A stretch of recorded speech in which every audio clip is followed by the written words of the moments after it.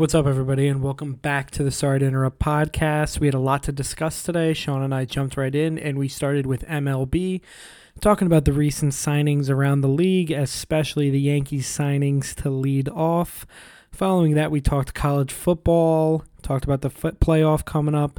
After that, we talked NFL. We previewed this week coming up. Follow us on Twitter at Sorry Sports, and enjoy the pod.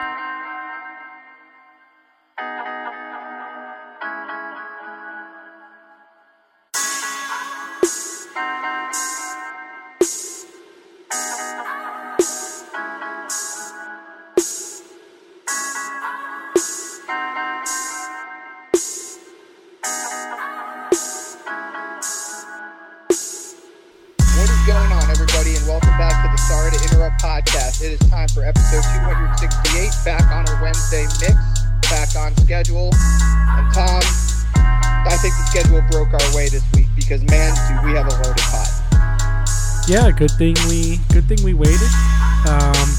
Got a lot going on. I just said to you, thank God we're not doing NBA because we just don't have the time right now. We're jam-packed. There's also not a lot to rehash NBA-wise. I mean, we did a 3-hour pod. I don't think we're going to get to 3 hours today, even though we have a lot to talk about. But hell no, he says. But we did an entire, round the league last week that took up an hour. It's kind of an impromptu.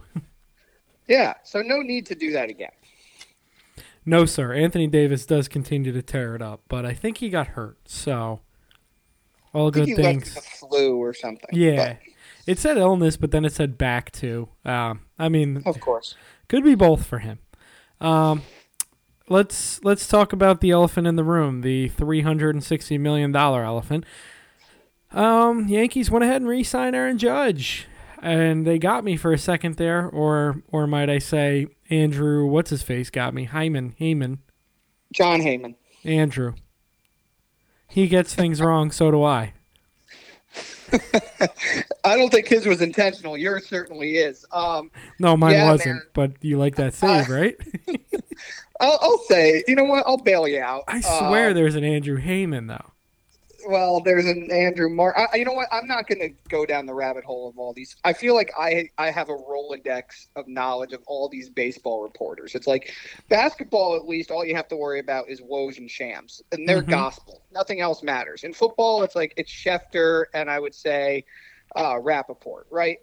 Baseball, there's like 15 of them that are all super credible. So I don't know. Heyman's definitely at the top of the list, but he fucked up yesterday. He's in trouble now. He's in a lot of trouble now. But, yeah, Tom, the $360 million elephant, it's signed, sealed, and delivered after that confusion yesterday. Judge is a Yankee.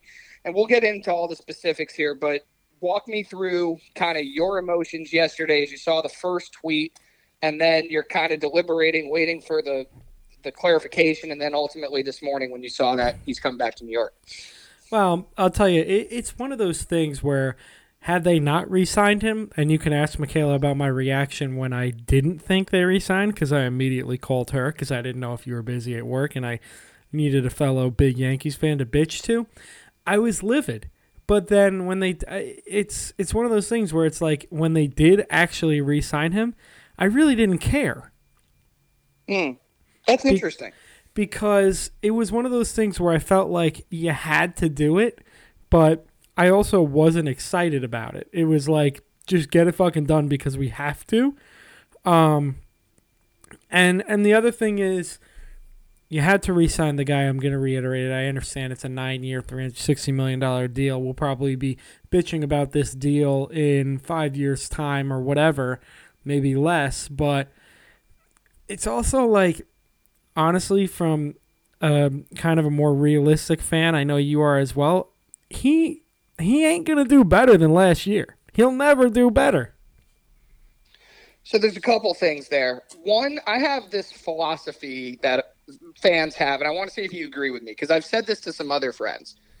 Is the re-signing of a player that you've had just like so much less sexy than signing the big name star from another team? Of course. Because I kind of think it is, because you've been seeing this player. It's crazy, because if you told me,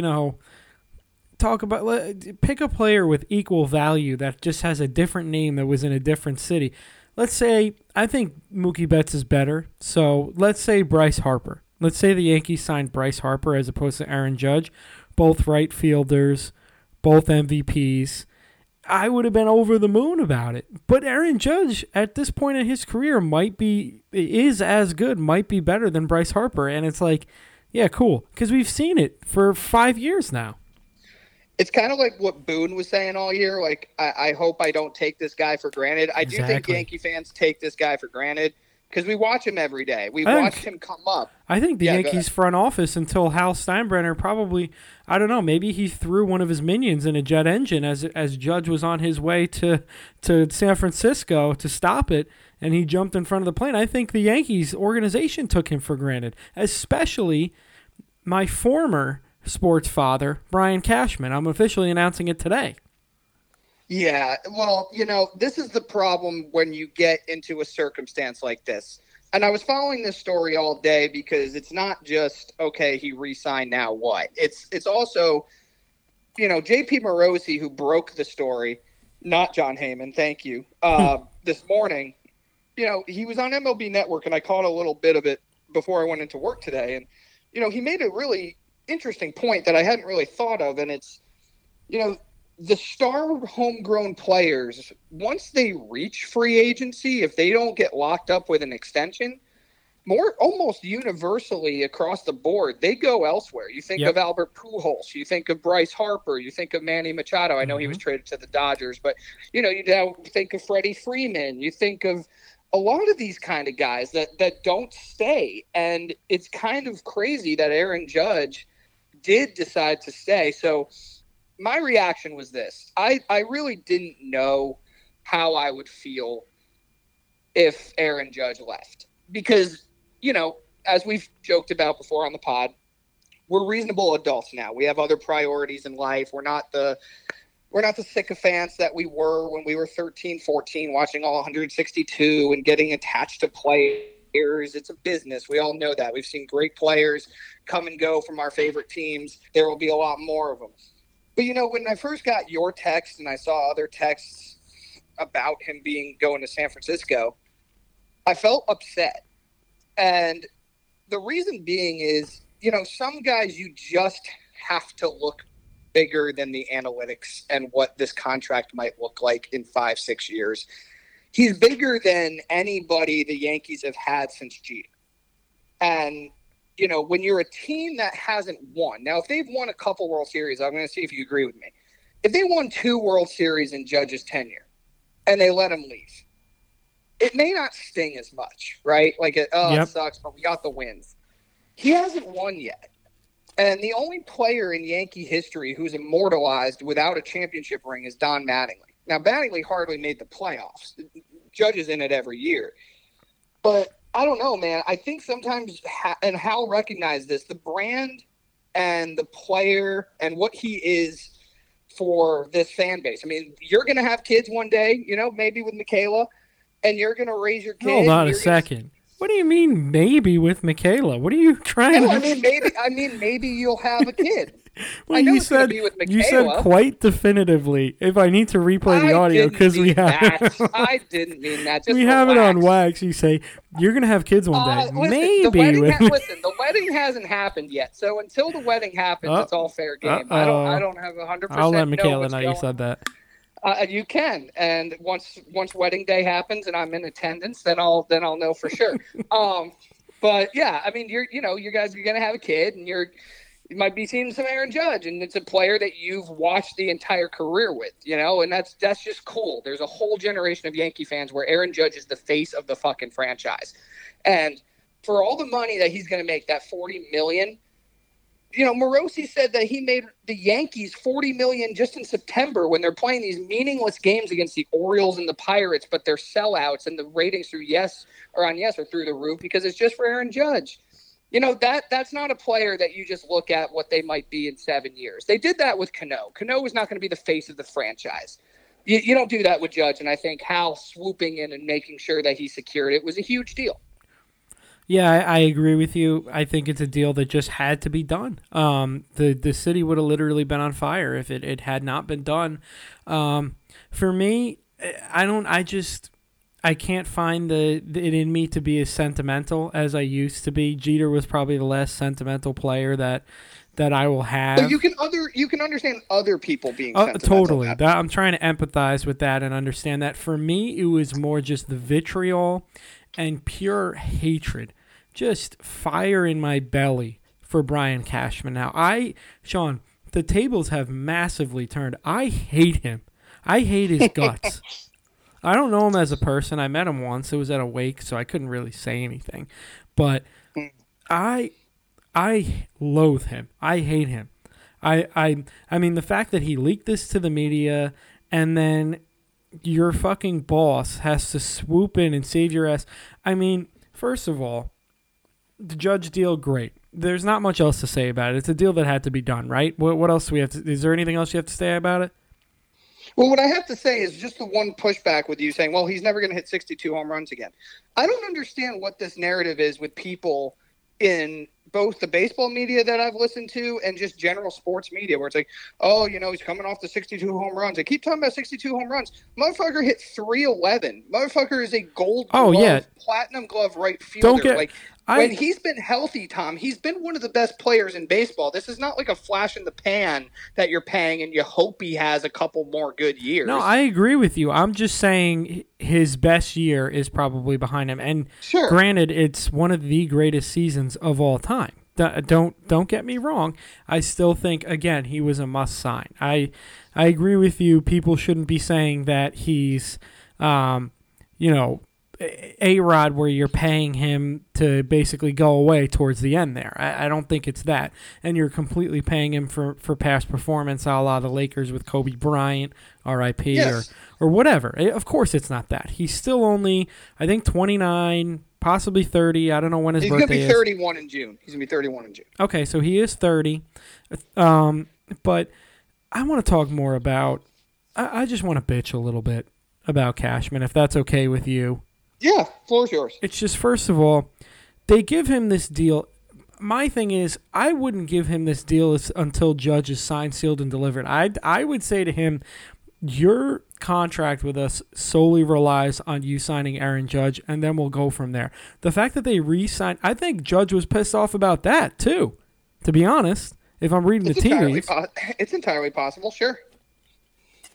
And then, I mean, and then I said to you over text today, it's like you texted me, you're following the story more closely than I am, and you're deep in the weeds, where Hal Steinbrenner had to jump in and basically do the deal himself, and him and Judge sat down and did it together. Well, what do we need Cashman for then, for the big deals? Like, can he go out and get Rodon then?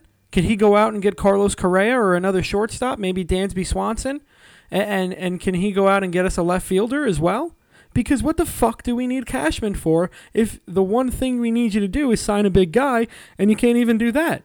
I mean, because clearly Hal wanted him back, so what are you doing fucking with his money if the owner, whose money it is, wants him back? Why are you being cheap? Your money signed, sealed, and delivered. You just signed a 4-year fucking deal. It's all fair complaints, and I think you're speaking for the majority of the Yankee fan base that's over Cashman, because Cashman has somehow found a way to alienate the two biggest icons of the 21st century with the Yankees, in Derek Jeter and now Aaron Judge. And that's the problem, where when you only look at things through an analytic prism, and now granted, he's made some good moves before of getting rid of certain guys. We love Didi, but he knew Didi had to go. We loved Robertson. He knew Robertson had to go. And as a matter of fact, he did it twice. Those things happen. But, when it comes to players like this, they're like comets. You made the Kobe analogy earlier. I don't – those Laker teams were so bad at the very end of his career. But the Staples Center was selling out every night, right? They were getting national TV games all the time for Kobe. And I went to 3 games in 2014, which was Jeter's last year, one of which he didn't play, one of which he DH'd, and the other one he played shortstop. And he was batting second, and the team wasn't particularly good because he shouldn't have been batting second. He shouldn't have been playing shortstop. And he just, the team was so-so, and he was not good. But that stadium was sold out all the time for Derek Jeter. And, players like that, you have to just say, fuck the analytics. I can't hurt this guy's feelings. He is more – I've never seen a player, Tom, in free agency have more leverage over their incumbent team than Judge did. Because he had the Giants offer 360 for 9, which is what he signed for with the Yankees. He forced Hal to go another 20 million up. But then, bro, did you see the Padres offered 10 years at 410 for him? And he said, I'm coming back to the Yankees. Like, that's a relationship with Hal. That's not a relationship with Cashman. And when Cashman's doing all his analytics and making player decisions and not factoring in the New York thing and all that shit, you're doing that also running the risk of really pissing off the most important players on your team. I think there would have been a revolt in the clubhouse if Judge didn't come back. Well, Jeter hates him, and honestly, it might have been the best thing if Jeter didn't come back, because maybe they inevitably have to fire Cashman. I don't know, but to me, it feels like a marriage of a close friend or a relative that, it's you.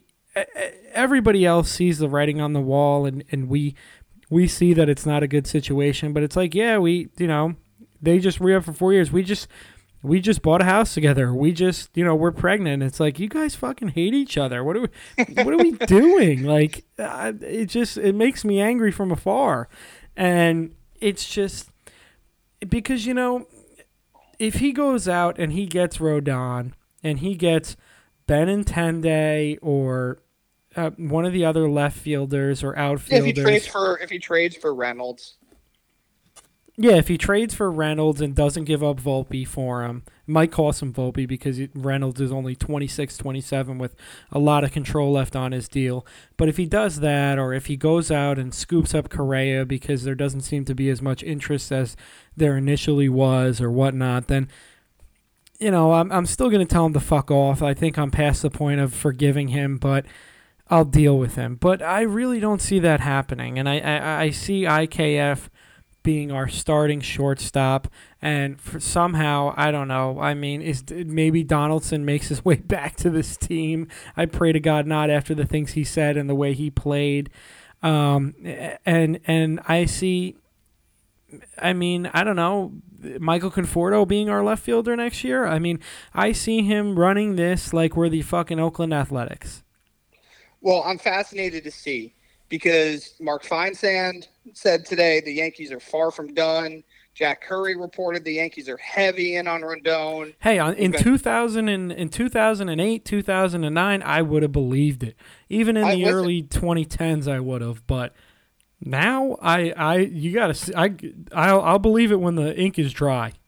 Oh no, 100%. That's what I was just going to follow with was, you're hearing this and that, and right now, all you've done is recreate the team that got swept by the Astros, yet you now paying the best player on the team $270 million more than you were going to pay him with the extension last year. So, this goes back to what we said throughout the entire season. You and I both were if we don't do anything else to make this team a true World Series team, because they were not last year very clearly, right? This goes back to being half pregnant, and now that not only are they half pregnant, but they got 2 women half pregnant if they keep this team as currently constituted. Well, here's what they have to do. They had to take their medicine for offering Judge, which I understand everybody said was a fair deal, and that's fine. But you don't even let it get to that point. Like, they misjudged this, no pun intended, so poorly, because they should not have let this even come close. If they said 213 based off of what he's done previously, for what he means to that team, you offer him 250. That's the going rate. That's the starting rate. Because then at that point, it really doesn't matter. You've made your fan base happy. You've now taken the pressure off of him. Yep. Judge said it makes it seem like they're going to turn the fans against me by me not signing this and making the terms of the extension public. But, Tom, the other top thing of this, too, is if you're going to rid yourself of, okay, fine, we've really had to deal with this. Well, now you have to take your medicine. You have to find a way to shed the $25 million of Josh Donaldson. You just have to. Or the $10 million of Aaron Hicks. Like, those are things where you have to bite the bullet and say, listen, we fucked up. This was a terrible situation. And shit, maybe they have to attach a top prospect. Maybe not the top prospect, but a really good one. Maybe one of their 7 to 10, 7 to 12 range with Josh Donaldson. Maybe one of their million shortstops. Which really fucking sucks. And it's But again, I'd rather see that acknowledgement of failed deals like Hicks and the trade for IKF and Donaldson than him trying to patchwork this and sell us on a starting shortstop who's been in the minors, who, even though the Yankee fans, I mean, listen, we love our homegrown guys, right? We absolutely do. But come on, man. Like, let's try to make some amends here and really upgrade. Don't just change names. Like, if Benintendi's not coming back, get Brian Reynolds. Like, if you're not going to sign one of the top shortstops, get rid of Donaldson, push him to the moon, and then go get maybe put IKF at third where he actually won his Gold Glove, not short, and then you promote your top shortstop. Like, there's so many different ways that they could do this team. Rodon, to me, is the big carrot that I want to see them bring in. If they sign Carlos Rodon, I know they're serious. Yeah, I'd like to see Rodon. I'd like to see them, if they're not going to trade for Reynolds, go and get a Conforto. I'd rather Benintendi. Oh, of course, me too. But I mean, I think he's a little bit out of their price range for what they're looking for, from what I've been reading. And then listen, if Carlos Correa falls to the 11th hour, maybe go and scoop him up. I don't care about the cheating thing. I don't care about any of that. I care about wins.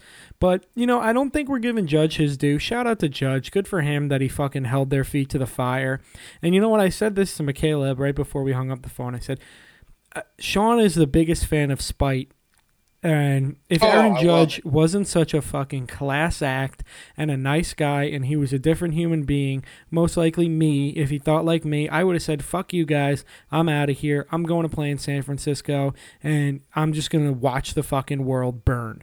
Because that would have been the ultimate spite move, and I would have sat on this podcast and I would have said, you know what, good for Aaron Judge. Yep. Listen, if he did that, but I still think he won. I still think even with the spike, 100%. He got them to pay him $360 million, $40 million a year for 9 years. And here's the last thing I'm going to say on Judge, because we have so many other moves to talk about. But for Judge, listen, everybody screams at the $40 million. Tom, in 5 years, that contract he's going to be underpaid, because everybody in that stratosphere is going to start making $50 million a year, probably starting with Ohtani and then going to Soto. It's not going to be a big deal. We're 5 years removed from the Yankees taking on $27 million a year, or 25, whatever it was, of Stanton, and now that looks like pennies compared to what other guys are getting. And with TV revenue going up and the revenue that Judge is going to help continue to bring in for all the reasons we talked about before, I don't need to rehash them. It's going to be money well spent, and they're going to be fine. They will be fine. I'm not worried about it. They're the fucking New York Yankees, but they need to. If they were the Braves, Judge would have been locked up 4 years ago. Right. But I think the tough part with him was, I think at the point in which they would have done it is when he started running into all those injuries. Yeah. 18 misses time. And not to mention, he came up late. Mm-hmm. I mean, listen, whatever. They re-signed him. Let's see what they do from here.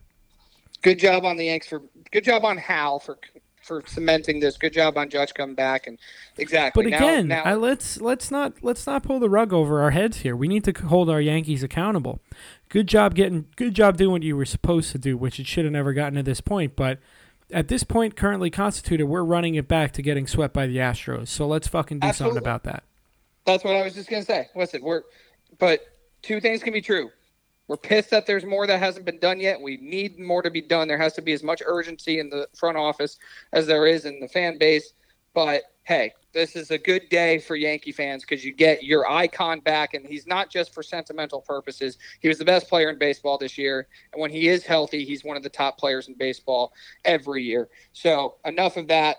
Judge is back. He's going to be a lifetime Yankee, and it sounds like they're going to name him captain, which is about goddamn time.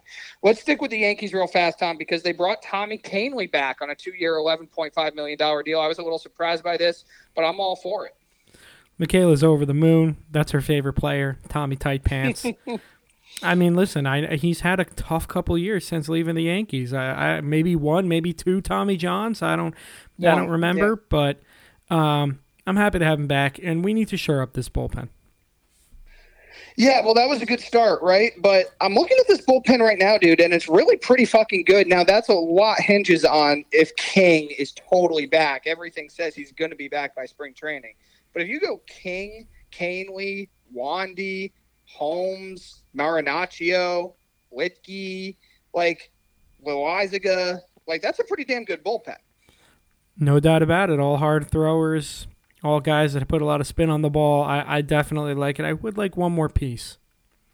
I think they're going. I think they're looking at one more piece too, and it's either going to be internal or external. But I still think there's trades to be made, man. I'm not convinced that Glaber's staying on this team.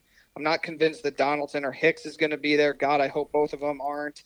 There's going to be moves to be made. I hope so. I mean, go talk to Milwaukee. Maybe we could steal one of their starters. That would be great. I know the Brewers said that they're not even discussing Woodruff and Burns, but you never know. You might as well call, right? Why not? Also, Lopez down in Miami. Yeah, Pablo Lopez, the starter. Well, that deal almost happened in the summer with Torres being the focal point. So we'll see what happens. But I think we got to talk about your New York Mets, who I know you have much more favor with the front office and ownership than with the Yankees. But we'll start with what they lost and then go into what they gained. The first domino to fall here was Jacob deGrom on Friday, signing a 5-year, $185 million deal with the Texas Rangers. They were a rumored team forever.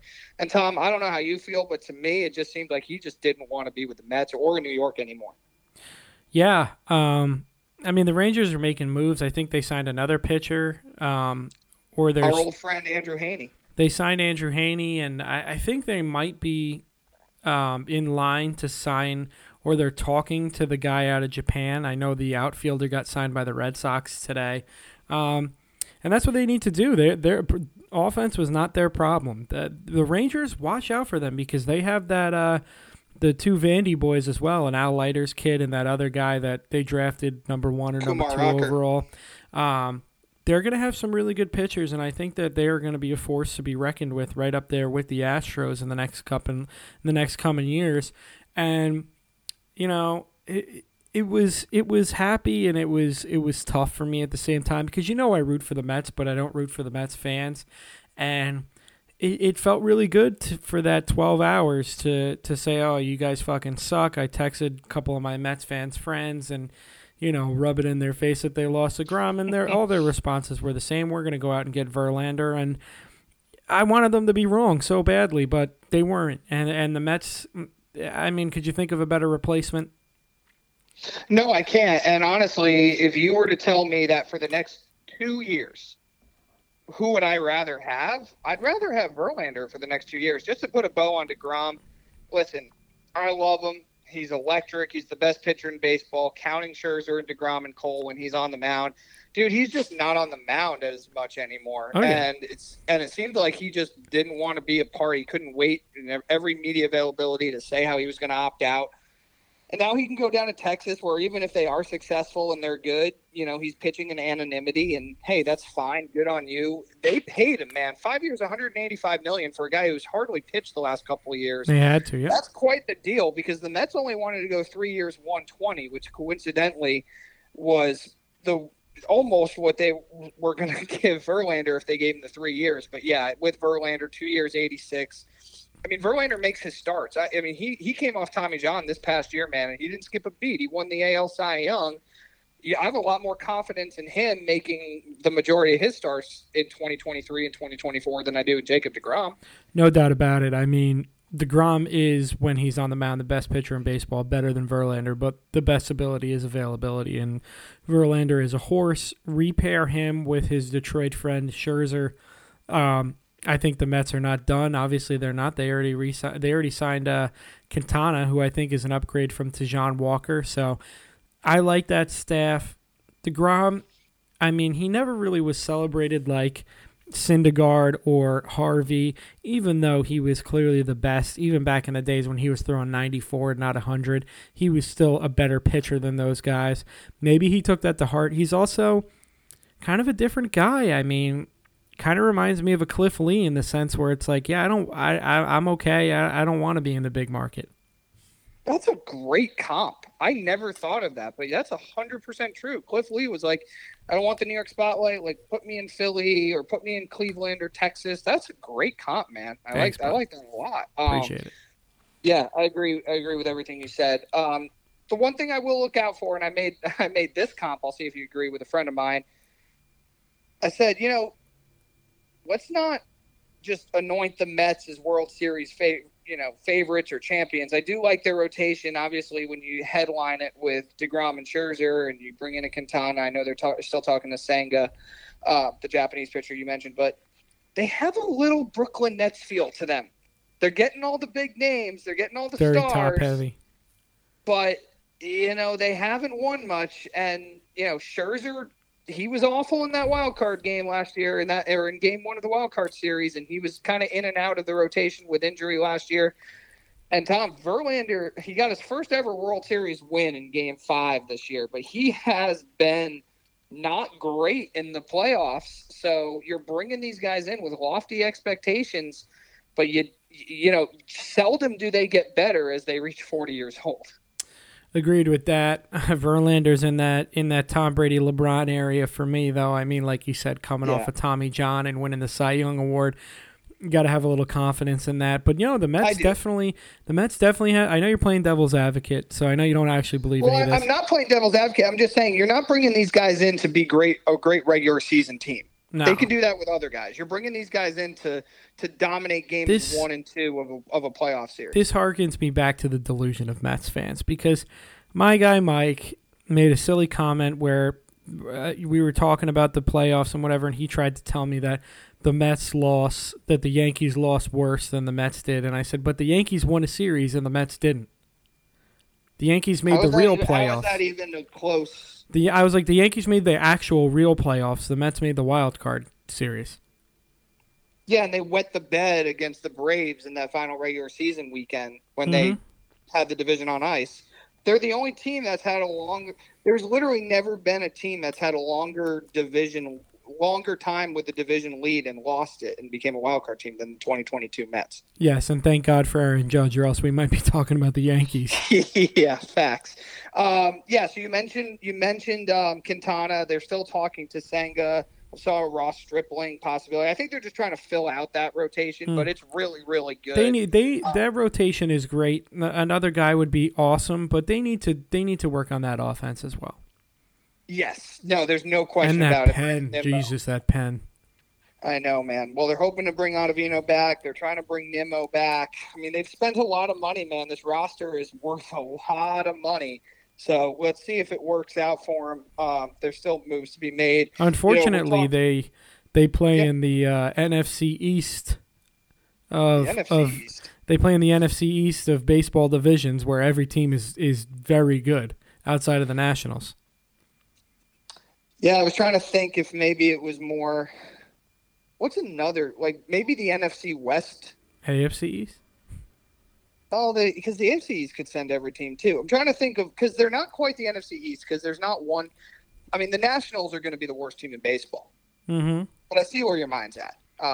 Well, the Marlins are a tough out. They got the reigning Cy Young Award winner, and then talk about the Phillies in a second here, and the Braves. I mean, shit, that's got to be the best top three in any division by a mile. Is it better than New York, Tampa, and Toronto, or New York, Austin, Tampa, or any iteration? Absolutely. I mean, if you're going off last year's performance and what Phillies just did as well, weren't good last year, man. What? I know you say they're a tough out, but the Marlins were not good last year. No, if you're I just said top three alone. If we're talking top three alone, Atlanta, the Mets, and the Phillies just went to the World Series. You talk about Boston missed the playoffs, Tampa. What'd they do? They got in and they got in. Yep. Yeah, and they lost, and they limped out of there. Toronto didn't get in, so I mean, I think it's the NL East in that situation by a runaway. Yeah, those top three are by far the best. Yeah, they'll feast off of those other two teams. I know Marlins have some pitching, but they're not a good team. We'll see if anything changes for them. The Yankees did lose Jameson Taillon. We will talk about the Phillies momentarily, but Jameson Taillon, 4 years, $68 million to the Cubs, man. I will tell you this. I appreciated what Taillon was. He had some good moments for the Yankees. He won some big games. But, man, if it's 4 years, $68 million, good for him and good for the Cubs. Good riddance. I could never wrap my arms around him. He had a lot of promise, a lot of really good stuff. And it seemed like every 3 starts he'd put together a good one, but I just never had the confidence with him on the mound. The Cubs are just since they won the World Series, they're the biggest head scratcher of an organization I've ever seen. One year you're poor and you're selling Schwarber and Chris Bryant and everybody, Javi Baez and Rizzo, and then the next year you're signing fucking guys to deals that they don't even deserve. It just doesn't make sense to me. No, they're really caught in between with what they organizationally, believe in. But I think they literally stole Cody Bellinger, though. And, I think Bellinger was an interesting one. Well, Bellinger, I mean, we're skipping over guys here, but let's just go right into it. Bellinger would have looked really fucking good in pinstripes, and I'm thinking you bat him 7th for the Yankees, and I understand that, maybe we have too many lefties or whatever. I don't know how you feel about that. I don't give a fuck. That short porch, the guy's a gold glove. I don't know if he won a platinum glove, but I know he won at least gold. To put him in left field, I mean, oh my God. I would have been over the moon to get him for 1 year 17. Shame on my former sports father, that piece of shit Cashman, for not going out and offering him. Oh, you and I could not disagree more on this. You just described what Joey Gallo was when they got him from Texas. But Joey Gallo is on a multiple-year deal. This is a 1 year rental, and Joey Gallo wasn't making any money, and neither is Bellinger. So a year, $17 million. Bellinger hasn't been good in 3 years, bro. Yeah, the Dodgers, who have more money than God, chose not to even offer him a qualifying offer. And he won a Rookie of the Year and MVP. He's not been good. I don't need to have another left-handed hitter strike out 200 times a year, swinging at high fastballs with the hope that they might eventually and somewhat, maybe semi-regularly, porch one in the seats. I'm good. If he has a great year in Chicago, maybe the Yankees can revisit it. I'm not upset at all. I don't need another example of a guy who hasn't really been great in a while, swinging and missing at a high rate, especially when we face great pitching. Because I'll tell you exactly what will happen. He'll go 0 for 3 with 2 strikeouts, and he'll make a great play, and we'll have to convince ourselves he's a good signing because he made a great play in the outfield. Seriously, I'm good. I don't understand the infatuation with him. If you watched him play every day, I know I certainly didn't, but I know Dodger fans were tired of him. And for the fact that organization didn't want to keep one of their own guys who's had so much success in the past, they know he's not any good anymore. If he has a great year in Chicago, God bless him. I want to no part of him. I mean, I don't know how many years you said there, but he was an all-star in 2019, but it's pretty recent. No, it isn't. Yeah, it's pretty 4 recent. years ago. I'm going to file this away for the next time you try and throw some 2019 shit at me, and I'm going to say that was forever ago. All right. I'm not going to do it, so. Yeah, well. I'm not going to do it to prove a point. Listen, I wouldn't have minded him on a 1 year flyer, but, that's not even the problem. Is you take these 1 year flyers on guys, that's fine. It's the fact that Cashman has to stick with them forever. Well, the problem is I'm shitting on Cody Bellinger when Aaron Hicks is still on the team, so it contradicts. Well, exactly. Right? I mean, listen, I didn't tell you to go out and sign Cody Bellinger to a 4 year, $70 million deal. And that's the problem with the guys that Cash goes out and gets, is that none of these guys are on prove me deals in contract years. He's going out and getting. There's so many other better options. I mean, the Japanese player Yoshida, he got signed today by Boston, but you had him on the marketplace. You've still got Benintendi. You've still got Brantley. You can go out and trade for Reynolds. You don't need to bring in Cody Bellinger on a 1 year deal. Again, I think that he sounds so much better than what he's been. He hasn't been good in a while, man. And teams with homegrown talent who have had that much success don't non-tender their players. They were over him. And the Dodgers are one of the most, analytically driven, most, richest teams in the world. They certainly could have given him a $17 million 1 year deal. They chose not to. I hear you. I think he's going to have some success. I don't want Brantley. I just think he's a little old, and he gets hurt all the time recently. Yeah, I don't either. The guy can probably roll out of bed and hit 270, but I mean, he's a professional hitter. But I'd prefer your Benintendi's. I might even take Conforto over Brantley. Yeah, I probably would too. I was just saying that's a name out there. We'll disagree on Bellinger, but hey, the Cubs, they're not in a win now window, so why not? Take a flyer on him, and maybe he likes it there, and he has some success, and you give him a long-term deal. Maybe as they get better. But we got to talk about Philly, man. They signed Trey Turner to a 10-year, $300 million deal. He took $45 million less than what the Padres offered because he wanted to be back on the East Coast. Doesn't this feel like a perfect marriage? Yeah, it would have been nicer if he was playing for the Yankees, but I don't even think they We knew that spoke to wasn't him. going to happen. I don't even think they spoke to him. I mean, you know how I feel about Trey Turner. I think he's the best shortstop in baseball. Go look at the numbers and argue with me.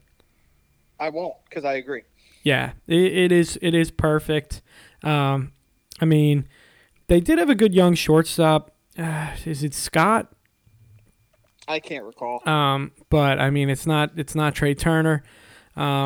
And they just went to the World Series, and it looks like they're doing everything right. The Phillies are going to be here to stay. It's not a flash in the pan. No, and they're bringing the band back together. Harper and Turner, they're back in the NL East just with the Phillies. But remember, Harper's going to miss like the first 3-4 months of next year with the Tommy John surgery. So they're going to need to replace his offense. And what better way to do it with Trey Turner? You get him for 10 years. He's going to be a stud, I think, for probably almost that entire contract. And he must have really wanted to be with Philly, because if you're turning down an extra $45 million, just like Judge did to the Padres, they're got to be thinking, we're giving the blank check, and they still won't take it, probably because you're the Padres. Yeah, I mean, I was just about to say, Juan Soto's out here looking around like, whoa, what the fuck's going on here? We traded for Josh Bell and Drury and Hader and all these guys, and I thought we were going to be rolling for years to come, and now he's looking around, and it's like, I don't know what the deal is with Tatis, especially because they tried to go after Turner. I mean, I feel for Soto, like what the fuck is going on out there in Philly? I mean, not Philly, in San Diego.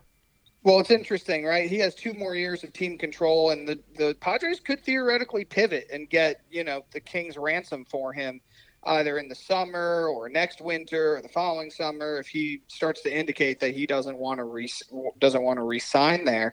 But yeah, good on Trey Turner, good on the Phillies. That makes so much sense. And that's just a classic Dombrowski move. Look at the guys he signed since he's been there. Harper, Schwarber, Castellanos. Now you bring in Trey Turner. Like they're just going for gold, man. I give him credit. I really do. Yep. You mentioned Josh Bell earlier. He signed a 2-year, $33 million deal with the Guardians, who don't like to spend a lot of money, but, man, they just had no offense. It was so evident in the ALDS against the Yankees. I mean, they had to bring in some offense. I love that team, I think, snuck up on teams last year, and Bell's going to fill a void. I love it. And you know what? You said they didn't have any offense, and I agreed with that, but they have such young guys. I think they're going to be even better this year. I think so too. I think that's their plan. Yeah, they needed a first baseman. They needed somebody with a little bit of power, a little bit of pop, and they got it in him. And if not, again, you can pivot and you can trade him. What'd you think of Taijuan Walker's deal with the Phillies? 4 years, $72 million was a pretty penny, but They wanted another starter they could slide in behind Wheeler and Nola. The only question is who. I don't know the numbers, but who the hell were they competing with this deal? I know. I mean, man, these number 3, 4, and like fringe 5 starters, they're really doing well in this marketplace. Yeah, I mean, Jesus Christ, I might have to go out there and throw a bullpen tomorrow. I gotta tell you, and I know we're a little jaded from his 2 months with the Yankees. I do not understand the love affair with Andrew Heaney. I know we mentioned that deal in passing with the Rangers, 2 years, 25. Dude, I saw the Blue Jays were in on him, and I was begging. I was like, please, Toronto, sign him. I would love to face him 4 times this year. But I mean, I don't understand it. He's not been good. Like he's had some okay numbers with those Angels teams, but I feel like every good offense just tees off on him. Yeah, I don't know. He had a pretty good. I guess he had a good enough season to get him this deal. I don't think he deserved it, but he did have a good year last year with the Dodgers.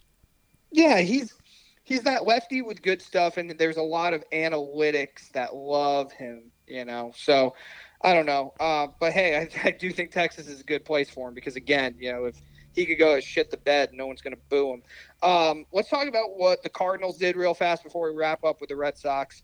Cardinals signed Wilson Contreras to a 5-year, $87.5 million deal. He is the Yachty replacement, and he came from the other side of this rivalry with the Cubs. You mentioned the Cubs not 100%, sure what they're doing. They let him walk, and man, I mean, the Cardinals, they desperately needed catching, and they know him very well. Yeah, I mean, he's still young, awesome catcher. Will Smith will tell you he's the best catcher in baseball. I don't know if he's wrong. Great defensively. Well, good defensively. I wouldn't say great. Got a really good arm, though. He's not great defensively. Got a really good arm, but he's got a lot of pass balls on his resume, but he's a great offensive catcher. Not a good framer either. No, but I don't think maybe, hey, listen, just because Yachty retired doesn't mean he's not going to be hanging around. True. Maybe he'll teach him a little something. And I don't think the Cardinals are done. I know they've been in on Swanson. Maybe he'll head over there, beef up that offense even more. Cardinals just do it right, man. They really do. They sign guys they need to sign. They bring in. They have a lot of really good homegrown guys. Cashman could take notes from the Cardinals. Cashman could take notes from the Phillies. Cashman could take notes from the Mets. Cashman could take notes from the Braves. I mean, do I have to talk any more about Cashman? Well, apparently you do, because you keep bringing him up every opportunity you have. But listen, man, your point's well taken. I'm not going to ever disagree with anything you say. The Cardinals really did identify Contreras as their guy, and I think they knew they had a good shot at getting him. Boston, we'll finish with them. They made some interesting moves. They seem to be missing out on just about everybody in this marketplace. But they brought in Kenley Jansen on a 2-year, $32 million deal. That bullpen is actually kind of sneaky good. And then they brought in Yoshida, the Japanese outfielder, the on-base machine, 5 years, $90 million to try to counter what the Yanks are doing. And it sounds like they're making progress on bringing Bogaerts back. So, listen, they were a disaster last year, predominantly because of their pitching and their offense. They didn't get years from certain guys they thought they were going to get from. But what do you think of the moves that they did make and the potential of bringing Bogaerts back? I think it's a good sign for Red Sox fans, because I think if this went in the opposite direction, then they were going to lose the only player that I actually give a fuck about on that team, and that's Devers. So I think this is going to lean them the other way, and maybe they'll get a deal done with him as well. I like the moves the Red Sox are making. I just hope that's it for them. I hope Bogaerts goes somewhere else and kind of clogs up the market, and we can find our way into Correa. That's really what I'm hoping for. And I just don't want the Red Sox to make any other signings so that I can just make fun of any Red Sox fans, including my family, some of them, and just be like, the best guy you fucking got is some random unknown from Japan. Sick. I mean, how did all their other Japanese people work out? I mean, we're probably, I would say we're at about, I don't know, we're at 66% because we went 2 for 3. Well, you got to count when we signed Kuroda too. Kuroda was a really good Yankee. Good point. He came from L.A., but I'm counting straight out of Japan. Right. So we have Kei Gawa. That's a negative, right? We'll go ahead and say that. He might still be pitching in the minor leagues, for all I know. Obviously, probably the second big guy to come over from Japan, and that's Hideki. He's a plus. And then Chien-Ming Wang. Come on. He was good. No. Chien-Ming Wang, first of all, he's Chinese. He's Taiwanese, actually. Masahiro Tanaka, baby. Come on. Oh, shit. Forgot about Tanaka, who I would have absolutely loved to have had in the playoffs this past year. Tanaka and Matsui were the two that were clutch. They were really worth the contracts they got. Is there a way, and I'm going to talk to that piece of shit Cash one more time, is there a way where you can make a deal with Tanaka? Let's say we throw him $10 million. Let's say we throw him $10 million to start. Say, you're on the roster, but you can pitch in Japan, whatever. If you get hurt, it's a wash. Just pitch for us in the playoffs. Just fly over, I wish there was a way. Pitch for us in the playoffs, and that's it. We signed you to a contract. You don't ever have to come to anything. Just show up to those playoff games. You're on the Yankees roster all year, but you can do whatever you want in Japan. I do wish there was a way. That would be great. Tanaka was absolute money in the postseason. Tom, let's put a bow on the winter meetings so far. We will talk more baseball when news comes out, but I'm going to give you my best case Yankee scenario for the offseason, and then you give me yours. Sure. somewhat realistic. Okay. Yeah, I would be So somewhat. Judge is done. Judge is done. No worries Get there. Carlos Rodon, Mm-hmm. one more bullpen arm, and either Benintendi or trade for Reynolds, and it's a rounding success. I don't need. And find a way to get rid of one of Donaldson or Hicks. Okay. That's my wish list. All right, my wishes. Get Carlos Rodon, sign and or trade for Brian Reynolds, Benintendi if those are too expensive, settle for Michael Conforto, but that means that you go out and you get Carlos Correa. All fair. And you get rid of both Hicks and Donaldson. I don't care what it takes. Attach some prospect that's never going to play to it. That's why I said realistic, because I have a hard time believing that they're going to be able to shed both of those contracts. They're just such albatrosses. But we'll see. I mean, I think that a lot of it's depending on who they sign. And, hey, listen, here's the thing about Cashman. I don't trust him in the marketplace in terms of signing guys. I really think guys like Cole and Judge and players of that nature, that's all Hal. That's Hal making the final decision. But Cashman, he does win some trades, particularly trades that we don't see coming. He has been always pretty good at that. And if he finds a way to get Brian Reynolds and not give up the entire universe for him, remember, Brian Reynolds did request a trade from the Pirates. And, it's not the NBA where he's going to hold out, but it could be a tough situation. The Pirates might have to realize they got to move him. I think that they could. I do somewhat trust Cashman in those circumstances. Would definitely like him to jump on it. I think I might be higher on the Correa lack thereof market and the Yankees being able to jump in at the 11th hour. I've got my fingers crossed for that. No, listen, I would love Correa. I can't see it happening. I can't see them spending, because if Rodon is 6 years and it's somewhere in that $30 million, $32 million a year range, that's a fuck ton of money. And then, you got to spend on the outfield, even if you take on Reynolds' contract. I know it's not a lot, but it's enough. Or if you bring back Benintendi, that's good money. And just those two moves alone would make you so much better than you were. Let's harken another contract thing. I'll talk to my former sports father again. Little sign and trade. Have Minnesota re-sign him, and then trade Donaldson back to Minnesota and attach a prospect to it. We'll make the money work. And they can take IKF back too. It would be perfect. Yeah, I'm all for it. Minnesota sucks anyway. Start Cabrera at third base. Why the fuck not? All right, Tom, that's enough of baseball, but boy, it was busy, and I do love the fact that these winter meetings have been very busy. The baseball offseason, we complain about it every year, but it does seem like there was a lot of urgency during the winter meetings for teams to get the ball rolling with these big names. It's funny. It seems like the winter meetings have become somewhat irrelevant. I mean, I remember a few years back, it seemed like players were signing after people reported and spring training started, and then the year after that, or the second year after that, players signed before winter meetings even started. I like when you can put on MLB Network and there's that hot stove. It's great, man, because when we were growing up, that's where all the big news happened. That's where all the big names happened. So it's good that it's kind of coming back that way. Reminiscent. Great word. All right, college football time. We are in our final pod of really talking college football. Tom, I got to tell you. You okay?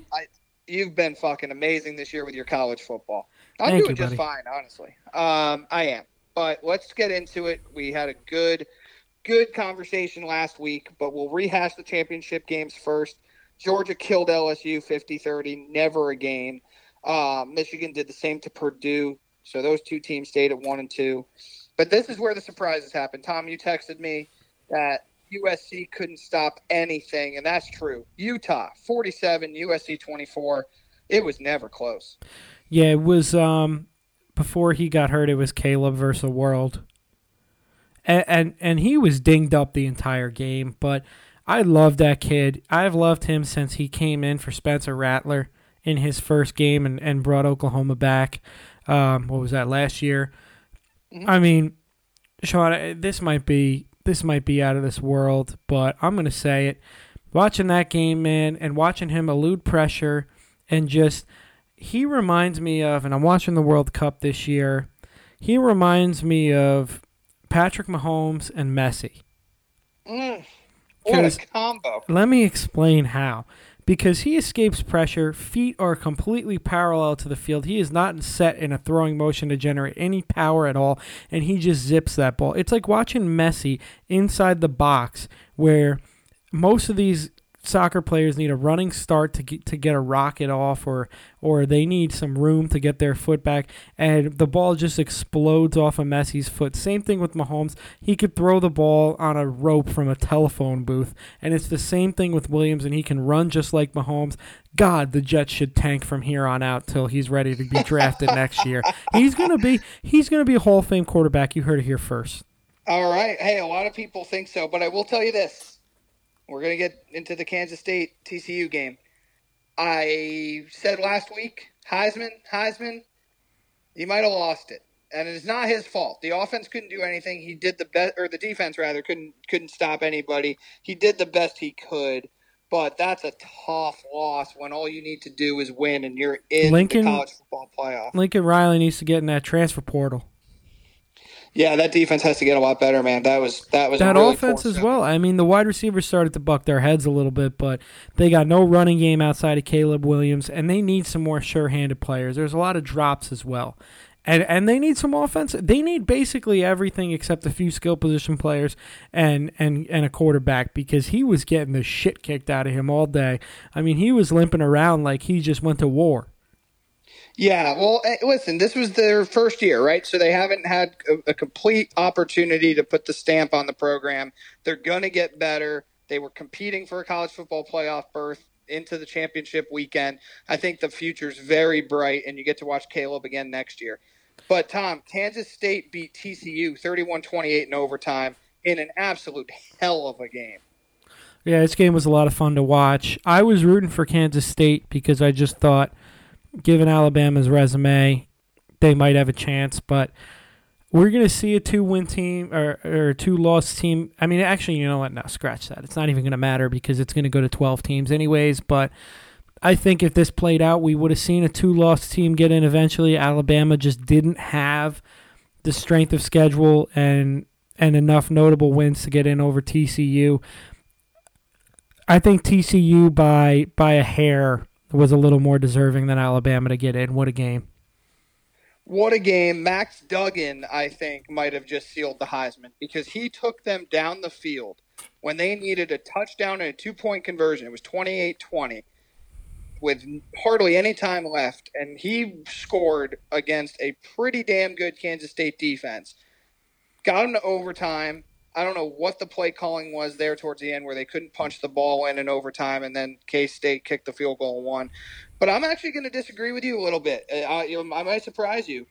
I think after that showing, even though it was a loss, TCU deserved to stay in. I would not have taken them out. Yeah, I wouldn't have taken them out. If they had a similar outcome like a USC did, yeah, then we can talk. But Kansas State's going to finish in the top 12 this year. They're playing Alabama in the Sugar Bowl, which should be a good game. And listen, there's no harm in losing by 3 in the conference championship to another really good opponent. And I think Duggan won the Heisman. I think TCU deserves to be in. My obvious disagreement, because I don't even want to talk about the Clemson-UNC game. But before I go on, actually, did you want to talk at all more about that conference championship game? No, it was a hell of a lot of fun. I lost both bets when it came to USC and TCU. I was live betting the shit out of it. Luckily, I made up for it with my NFL bets the next day, but good. It was a tough scene. I mean, yeah. Do we have to say I think we can go into the preview. We don't have to talk about two teams that aren't even close to being in it in Clemson and UNC. No, we don't. But yeah, so let's talk about what the college football playoff is. We have number 1 Georgia against number 4 Ohio State in the Peach Bowl, and we've got Michigan ranked 2nd against those 3rd-ranked TCU Horned Frogs that stayed at 3. Tom, I have no problem with the top 3, but I'm going to continue to say it. I understand that we're prisoners of the moment and we're 10 days removed, whatever it is, from the drumming that Ohio State took at the hands of Michigan. I don't care how good Michigan is, and I don't care how good Ohio State had been. Listen, you can't lose by 27 points at home. I don't care if it's against the number 2 team in the country. You're supposed to be on their level. You can't do that, man. And Alabama, I understand, had 2 losses, and I'm not going to continue to go on down the line about it. I understand the people that said Alabama didn't have a signature win, and I guess that's true. You can't really say Texas is that signature win.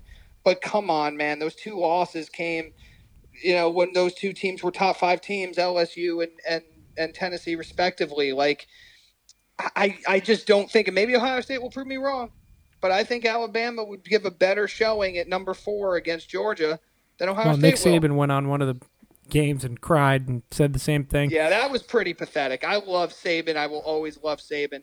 That wasn't the best. To be honest, I thought if you told me that, I'd say, nah, he's above that. But I guess he's desperate, trying to hold on to a program here that's in shambles. Oh, stop it. I mean, I'm in agreement with you, but it doesn't really seem like the national consensus is in agreement with you. I do think Alabama had a better season than Ohio State and was a better team, but clearly they didn't feel that way. I will say the one thing I have to give to the college football committee, or whatever you want to call them, I have to give them a little bit of credit because a lot of people shit on them. I mean, the TV execs must have been fucking on the phone with them 24/7. You got to put Ohio State at 3 because that game would have done fucking Super Bowl numbers. That's a great point. Yeah, I think that could have easily been it, right? But and you could have totally justified it, by the way, because TCU's got that 1 loss, Ohio State's got that 1 loss. Not the same kind of loss, though. No, I agree, but I'm looking at it from the other side where, I mean, whoever has the Fiesta Bowl, I mean, they must have been clamoring for Ohio State as opposed to TCU. Of course, and I'm sure there were people in that room and on the committee that would have loved to do that, but justifiably so, you couldn't. You can't tell me that Ohio State deserves that more than TCU. Not at all. Now let's talk about the games. The college football playoff, of course, is set. Both games are being played on New Year's Eve. That'll be a fun day. First game or whatever, I don't know what order it's going in, but the first game you have written down for me here is Georgia-Ohio State. I don't know if you have the spreads handy or what it opened at. You do? I do not. Okay, well, I'm going to guess it's Georgia by a touchdown. And I just think we did it last year because their wins just seem so boring, and we're going to do it again this year, and a lot of people are going to pick Ohio State, and I think Georgia is just going to show everybody we're going to win boring, we're going to win up front. Stetson Bennett is going to do just enough to get us to win the game, and they're going to be moving on to the national title game. What do you think?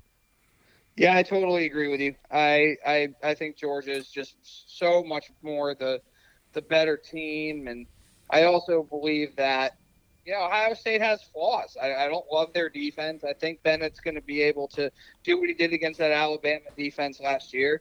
I think the running game with McIntosh in particular is really, really good. And that defense, we saw what they did to Tennessee in that really heralded game, right? So I'm absolutely going to take Georgia to win this. I'm not going to say in a landslide because there is a lot of talent on Ohio State, starting with C.J. Stroud. But I could see something here like 28-17. It's a good call. I agree. I think they're going to win by more than a touchdown. I think the spread should be a touchdown. I think the Fiesta Bowl is going to be a lot closer. I think this game's going to be a dogfight. By the way, I've got the lines right now. Georgia is opening as a 6.5-point favorite against Ohio State. And let me guess Michigan. Let me guess Michigan. Don't say it out loud. Okay. Michigan's at home, number 2 undefeated against TCU.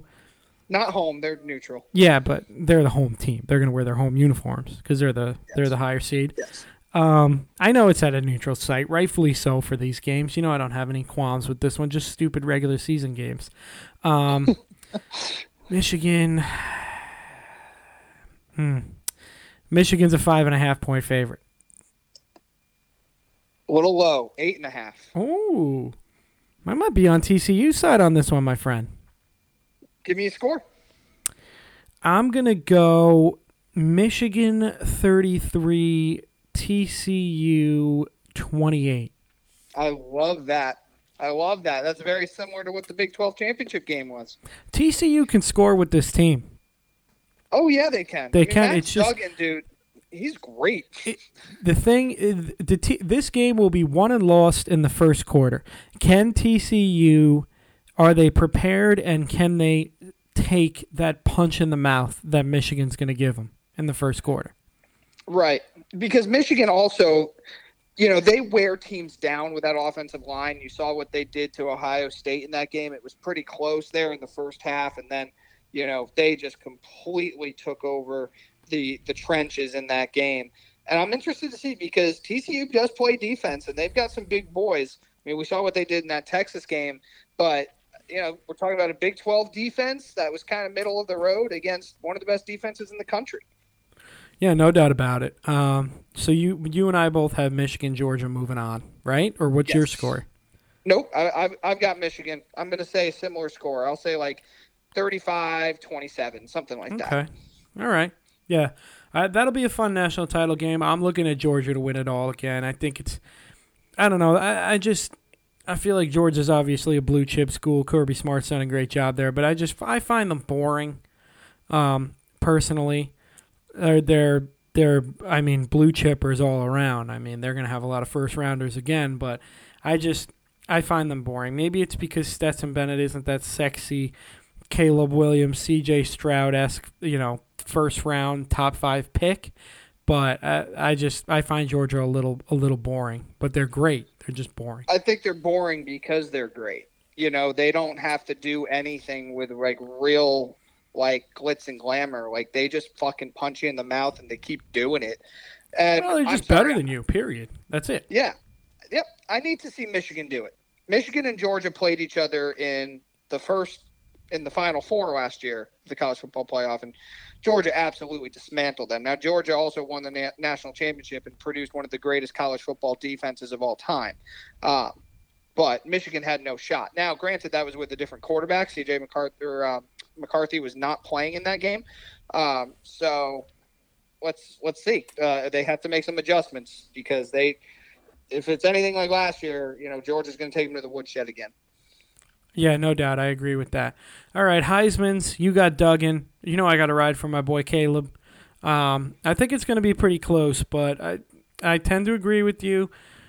I don't think it's Caleb Williams' fault, but given, he was dinged up, and that game was not as far apart in 47-24 as, that game was a one-touchdown game in the third quarter, and then he throws the pick, and then it's just all downhill from there because USC just had nothing left. But, with what Duggan did, and we'll have to see what they're not going to make it to the Fiesta Bowl, but with what Duggan did on Saturday, I think he's going to win it. I don't think Caleb lost it. I think Max Duggan just grabbed it. Agreed. Yeah. I think he just had an unbelievable game, and even though they lost that game by 3, it wasn't on him at all. And you talk about Caleb being beat up. Duggan was on the turf every single play. He was just getting his absolute ass beat in. But he was great. He answered the bell. He's had an unbelievable year, both rushing and passing. I don't think it's a knock on Caleb. I wouldn't look at it in the way that he lost it. I think Duggan had to have an unbelievable game, and Caleb had to have a less than, by his standards, great game, and both of those things happened. Yep. I'm not too worried for Caleb. I think I think next year, if Ohio State, I haven't looked at their class, but not Ohio State, sorry, USC, goddamn. If USC has their shit together with their recruiting class, and they can figure out the transfer portal, he's going to win it next year, and they're going to win the national title as well. I like that. Bold prediction starting early, and we'll see how bold it actually is. I hope Alabama's back in the football playoff and has something to say about that. Remember, next year is the last year of 4, so we get to have one more great regular season. Tom, let's close college football off with talking about Deion Sanders leaving Jackson State to Colorado. what'd you think of this move? And he's got his work cut out for him at that program because they have been absolute dog shit for a better part of 20 years. But if anybody could walk in there that's not named Nick Saban or Kirby Smart, I like Coach Prime. I like Coach Prime too, and when he first started at Jackson State, I thought this was. I don't want to disrespect him and say I didn't know if he was serious, but he had that program humming. I like that he went to an HBCU and he elevated that program and all the programs to go along with it. I did think it was time for him to break into a higher league, and I'm gonna have to see. I think that transfer portal is going to be wild for him as well. Oh, dude, there was an anonymous coach with a Power Five school that came out and said if he reached out to my entire team to transfer, half of them would leave.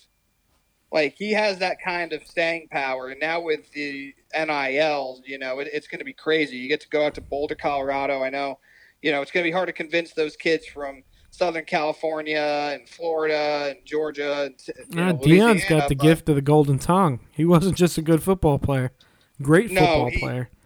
He absolutely does, and I'm not sure if you saw when he was addressing the team. He said, "I'm bringing my own luggage," meaning basically, if you want to transfer, get the hell out because I'm bringing my own guys in. Starting with his son, the quarterback, who's going to be a top pick in another couple of years. So it's going to be fascinating to see, man. I think you're going to look at a rough year or two, but with the transfer portal the way it is and the NIL the way it is, it doesn't take as long to build shitty programs back up. I mean, yep. Look at just in 1 year what Brian Kelly did with LSU and what Lincoln Riley did with USC. I mean, look at TCU. They've got a lot of transfers on their team as well. TCU as well. Yep. Yeah, I mean, I'm rooting for Colorado. I'm rooting for my boy Dilfer at UAB. Yes. Those are my two teams outside of Go Trojans, USC. There we go. All right, Tom. Well, future alma mater. Your future alma mater, of course. The next time we talk college football, we'll be breaking down the college football playoff, Final Four, and then eventually the national championship. We will not be doing all the other bowls because we never have, and we don't want to. Great college football season, though. You fucking brought it. You get better every year. Thank you. I'm looking to run it back again next year. It's not my favorite, but it is a lot of fun. And now that I give a fuck about it and I see how much you give a fuck about it, I do like talking about it. I enjoy it just like you like talking about golf, and I can't wait for that to start up again.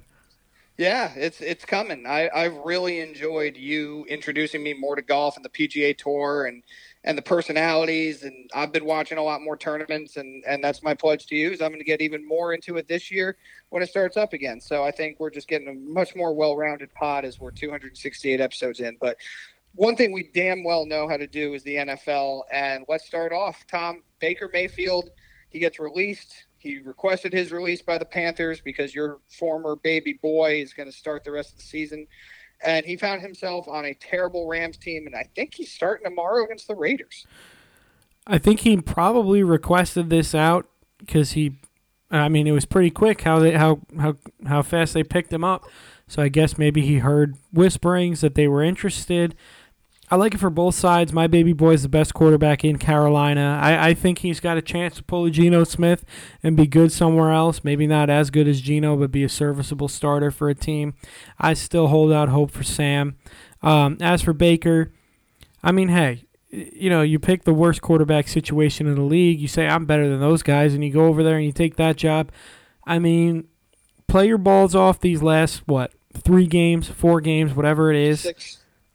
6 games. 5 or 6 games. Yeah, whatever. Week 14.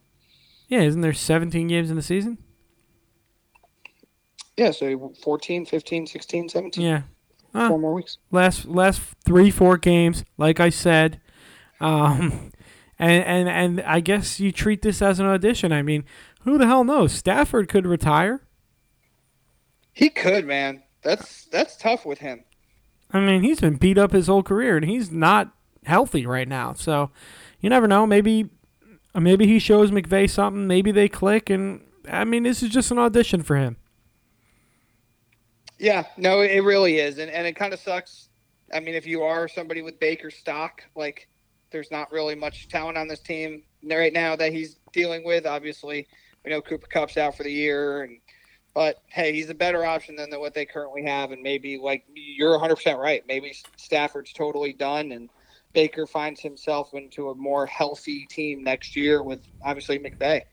And I got to say, with the annoyingness of certain quarterbacks this year, I did find Baker annoying, and I know you don't like him, but I mean, I think that there are so many other annoying quarterbacks in this league that I kind of feel for Baker just because I feel like he hasn't done some of the shit that these other guys have done. Like, I'm done with Rodgers. He's annoying as fuck. I'm clearly done with Russell Wilson. I mean, he's the worst. I'm done with Zach Wilson, so that's another one. And Yep. and Kyler Murray too. I mean, there's so many fucking asshole quarterbacks in this league that I kind of feel for Baker. Yeah, it's weird that Baker's become a sympathetic figure, and I will say this: I know it gets kind of lost in that when I talk about how much I don't like him, but it really doesn't even have that much to do with him. It's just the suck fest that people have had for him forever that I just never bought into. I never thought he was particularly good. I know he had that playoff run a couple of years ago, getting to the second round, but I mean, I've just never really thought he was that good. And I never understood why so many people thought he was so good, and he got all the commercials, and he's a little bit of a punk. I think he has some of that Napoleon complex in him, but Mm-hmm. he's not the most likable guy, but you're 100% right. He pales in comparison to a lot of these other clowns. I think more of it just has to do with the fact I've just never really thought he was that good, and this is always kind of what I thought he would be, a middle of the road quarterback, and Yep. people would argue me all the time, and I would just be like, I don't know why you're trying to hold on to it so much. We have enough sample size to show he's really not that great. Completely agree with you, and I think his personality has kind of overshadowed him as a quarterback because he did get all those commercials pretty much undeservingly when it comes to on the field skill, and I think that was to his detriment. Totally agree. The thing he did to justify it was being the number one pick. Mm-hmm. That was pretty much it, and having that kind of charisma, because he was good in those commercials. But Not bad at again, all. I just never bought into him as a quarterback, with real staying power. But anyway, Tom, Week 13 is done, and we'll start with my team that kissed its sister this week. They tied 20-20 with the Commanders. Both teams at the end of that game were playing for a tie. Seemed like neither one really wanted to win that game or take the risk of possibly losing this game. And I'd like to say I'm really pissed because the Giants were winning 20-13, and they really did everything they could to lose this game. But a tie is not the worst thing in the world. And now all it does is set up this game that got flexed to Sunday night in Week 16, or in Week 15, rather. It's going to be the biggest game of the season for the Giants and Commanders. Whoever wins that game is probably 100% in. Yep, it is. The Giants were gassed. I was a little disappointed in the Giants just because I understand the fact you're trying to protect whatever playoff hopes you have, but this team wasn't supposed to be here this year. You guys are absolutely decimated by injuries and skill positions and other positions as well. I think you go for it, but that's just me. I see that side of the equation. I think if we were worse, they probably would have. But you have a lot of players who have bought into this team, and I don't think Dable wants to go for it on your own. Totally get that as well. 45-yard line. And I see that. I mean, obviously, Ron Rivera kind of played it the same way. I mean, the takeaways I have are this. I love Brian Dable. I give him so much credit, but I have to give him a little shit. The team's been a little less disciplined of late.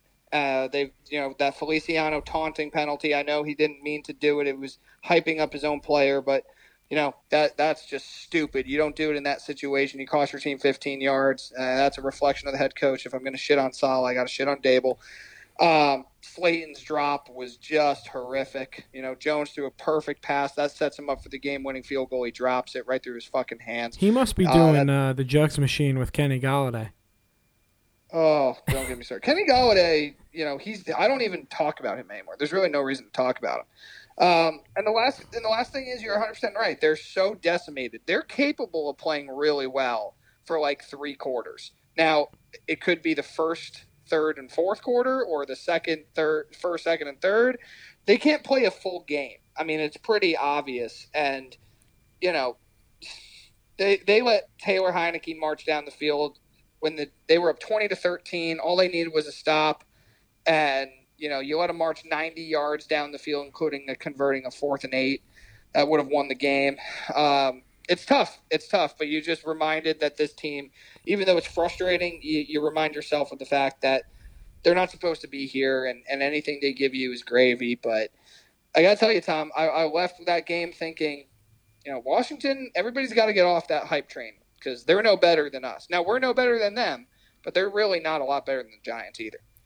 No, they've got better players, but I just think the Giants are better coached and they're about the same team. I don't know. Taylor Heineke, in my opinion, should change his name to this fucking guy because that's what I feel like I say every single game. This fucking guy's gonna lead his team down the field and give him a chance to win. This fucking guy. This fucking guy. And yeah, he does. He does every week. He does every week. It was a fun game, though. I missed most of it because I was driving back from San Antonio, but I did catch the overtime and I hope that was fun. Goal, but it was a good time, man. I missed almost all the games because I was at a christening. That's right. And the power. By the way, the power went out at the christening, so a 2-hour lunch turned into a 4.5-hour affair. Oh. My man. And there was no service at this place, and they wouldn't, before the power went out, they wouldn't put the game on at the bar because they said people were eating at the bar. And I said, the bar is for drinking and watching. And they wouldn't let me. So then finally, the lady, I pulled her to the side, and I said, let me just get the Wi-Fi. Just me. Doesn't have to be anybody else. Got the Wi-Fi. On my walk back to the table across the street, the transformer blows, powers out. Obviously, there's no Wi-Fi. There was some external force that did not want you watching football. Nope. And I missed my Jets, and I missed them breaking my hearts. I mean, they got the ball, what was it, 1st and goal. Can't get it. They got off to a slow start. The defense clawed them back into the game. And Mike White's obviously not the guy, but I mean, because there was a lot of throws that I watched, obviously, the highlights and the replay of the game, and there was just a lot of throws that should have been made, and this game should have been won. Well, let's change a couple things here that I gotta disagree with just slightly. Is the first half was bad, particularly the first quarter. He throws the interception, you're down 17-3. But he does throw for well over 300 yards in this game, and once again gets your best offensive player, Garrett Wilson, involved. I think he had 11 catches, something like that. He's not going to make every throw on the field, but he makes a good amount of them. He did make some beautiful throws. Your defense started to play better as the offense started putting points on the board. But, Tom, here's the problem, man. This is the difference between the Vikings and the Jets. 6 trips into the red zone. You kick 5 field goals. I know. That's what I'm saying. They can't punch it in. You really miss Breece Hall and Michael Carter. That's what it comes down to me because they tried running the ball. They just couldn't do it. I know. And then that's the problem with Mike White. You're right. He throws for 300 yards. He makes all the throws, but I feel like he made all of his hay between, the 220s. It's also harder to score in the red zone, like throw touchdown passes. But yeah, I mean, but you look at the last play with Berrios, right? I know it was slightly behind him, but Berrios has to catch that ball. If he catches that ball, you win. I know, man. Listen, I'm still optimistic about this Jets team. Do I think Mike White is our future? No, but I am enjoying it a lot more than the Zach Wilson experience. Well, because you're in games, man. I mean, you had that game. The Vikings are a better team, but you hung with them. 27-22. Yeah, if the defense didn't get off to such a slow start, I think we could have beat them. I agree with you. I did not take away – again, I obviously didn't watch this full game either, but I watched all the highlights and I listened to a lot of analysis about it. I don't take away that the Vikings are an exponentially better team than the Jets. Like, everybody was like, oh, you're going to lose this game. The Jets belonged on that field with them. 100%. They absolutely did. And no, I'm still not a believer in the Vikings. When they're holding the Super Bowl trophy, I'm still going to say maybe – I don't know. Maybe they could win it. I'm not sure. We don't know. They're very weird 10-2. Their defense sucks. And I don't understand. Yeah. I mean, that's the thing that really frustrated me about Mike White is that this defense really, really could have been had. And it was a kick in the nuts that Carter didn't really play. Well, you want to talk about sucks? How about the Patriots offense? Because the Bills beat them 24-10 on Thursday Night Football. They're rocking those great red throwbacks at home. I love those uniforms, even though I hate Boston sports. I hate those uniforms. It just reminds me of us getting our fucking asses kicked by Tom Brady is what it reminds me of. But Mac Jones is yelling at Matty Pepe, who somehow is being, still the offensive coordinator. I don't get it. What a terrible job. I mean, the Bills go in. I don't think there's anything wrong with the Bills. I know I did my best, as you said, Bill Clinton imitation last week, talking around them. But I'm back on the Bills bandwagon, and boy, the Patriots offense, that sucks. That is really terrible. I'm fine with the Bills. I still think the Chiefs are the class, and the Bengals are giving it a run in the AFC. But yeah, the Patriots, it's just like, does Bill Belichick, did he say to himself before the season started, like, this shit is fucking easy. It's not hard enough for me, so I'm going to take my old shitty defensive coordinator, and I'm going to actually make him an offensive coordinator. Like, what the fuck? If it was any other coach, they'd be sent to a mental institution. No, yeah. I mean, not only would they be fired, this guy wouldn't be able to coach fucking Greenwich High School over here, much less a high school down for you in Texas, if that was the case. No, definitely not. I know the Patriots scored a lot of points against the Vikings the previous week. I just don't like. I think that's more of a detriment to the Vikings defense, and why would none of us believe in them than it is the Patriots being good on offense. Really fair point. Packers beat the Bears 28-19 in a game I couldn't have felt any better about, which is why I took it. Good pick. It doesn't matter. Justin Fields had some really good moments. He also had some bad ones. We know what the standing of that Bears team is. It's not good. But Aaron Rodgers, man, he's playing with bruised ribs and a broken thumb, and he's still kicking the shit out of the Bears. I know you're a Jets fan having to deal with the Patriots, but I can't imagine being a Bear fan having to just deal with Favre and then rolling into Rodgers.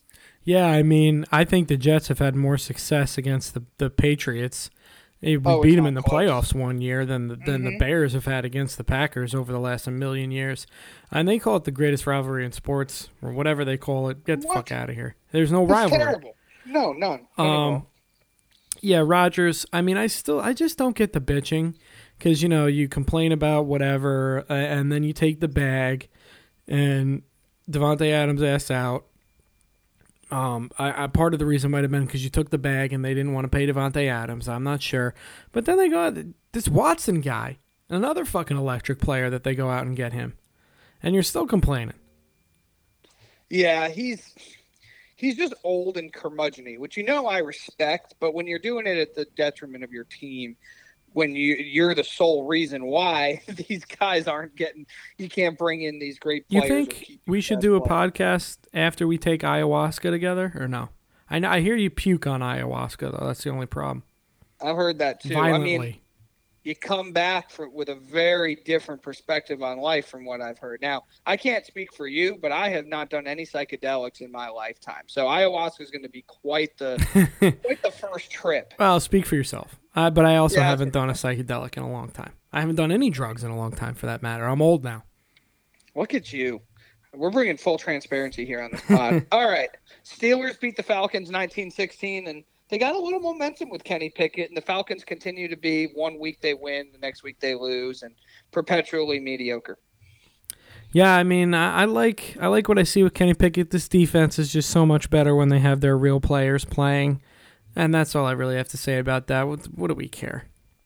We don't. Lions killed the Jaguars 40-14. There was a really big Trevor Lawrence injury scare. Turns out he's okay. But, man, this Lions offense, they are putting up serious points. I know they lost to the Bills on Thanksgiving, but I think they scored 24 in that game.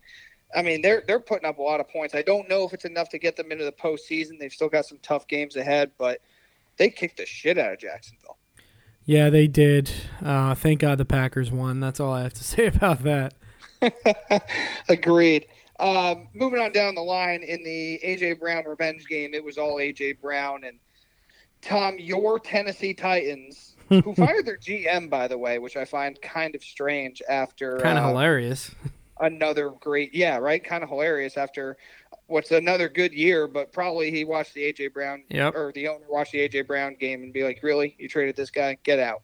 Um, Get out. Eagles killed him 35-10. Yeah, I mean, I listen. This game right here showed me that Hurts might have something. He might be able to do it. They go from the last 2 weeks just running all over teams, and then Tennessee, what do? They stop the run. They trust Hurts and they let him sling the ball all over the yard. Love it.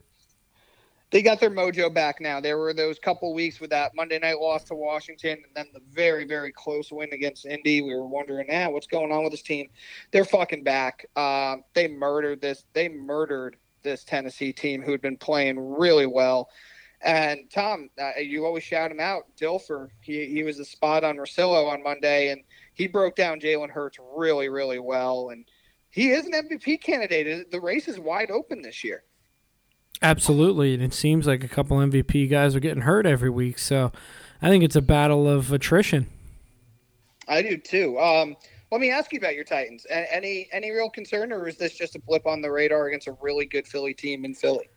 I mean, I think I picked the Titans to suck at the beginning of the year, But I also said that I was wrong, so I can't go back on that. I mean, given the division they're in, I never thought the Titans were going to go to the fucking Super Bowl or anything. So, no, I'm not worried about them in their playoff positioning. I mean, the Jaguars lost. The Texans lost. What other teams in their division? I'm trying to think.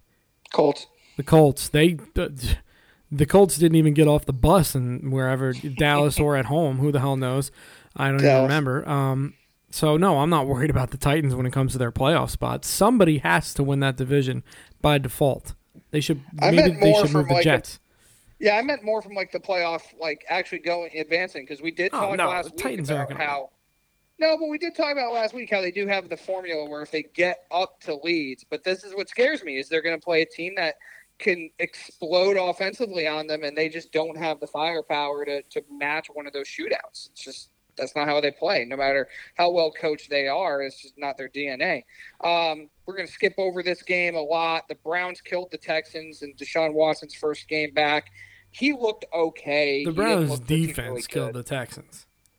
The Browns' defense killed the Texans. God, the Texans suck. They are so fucking unwatchably bad.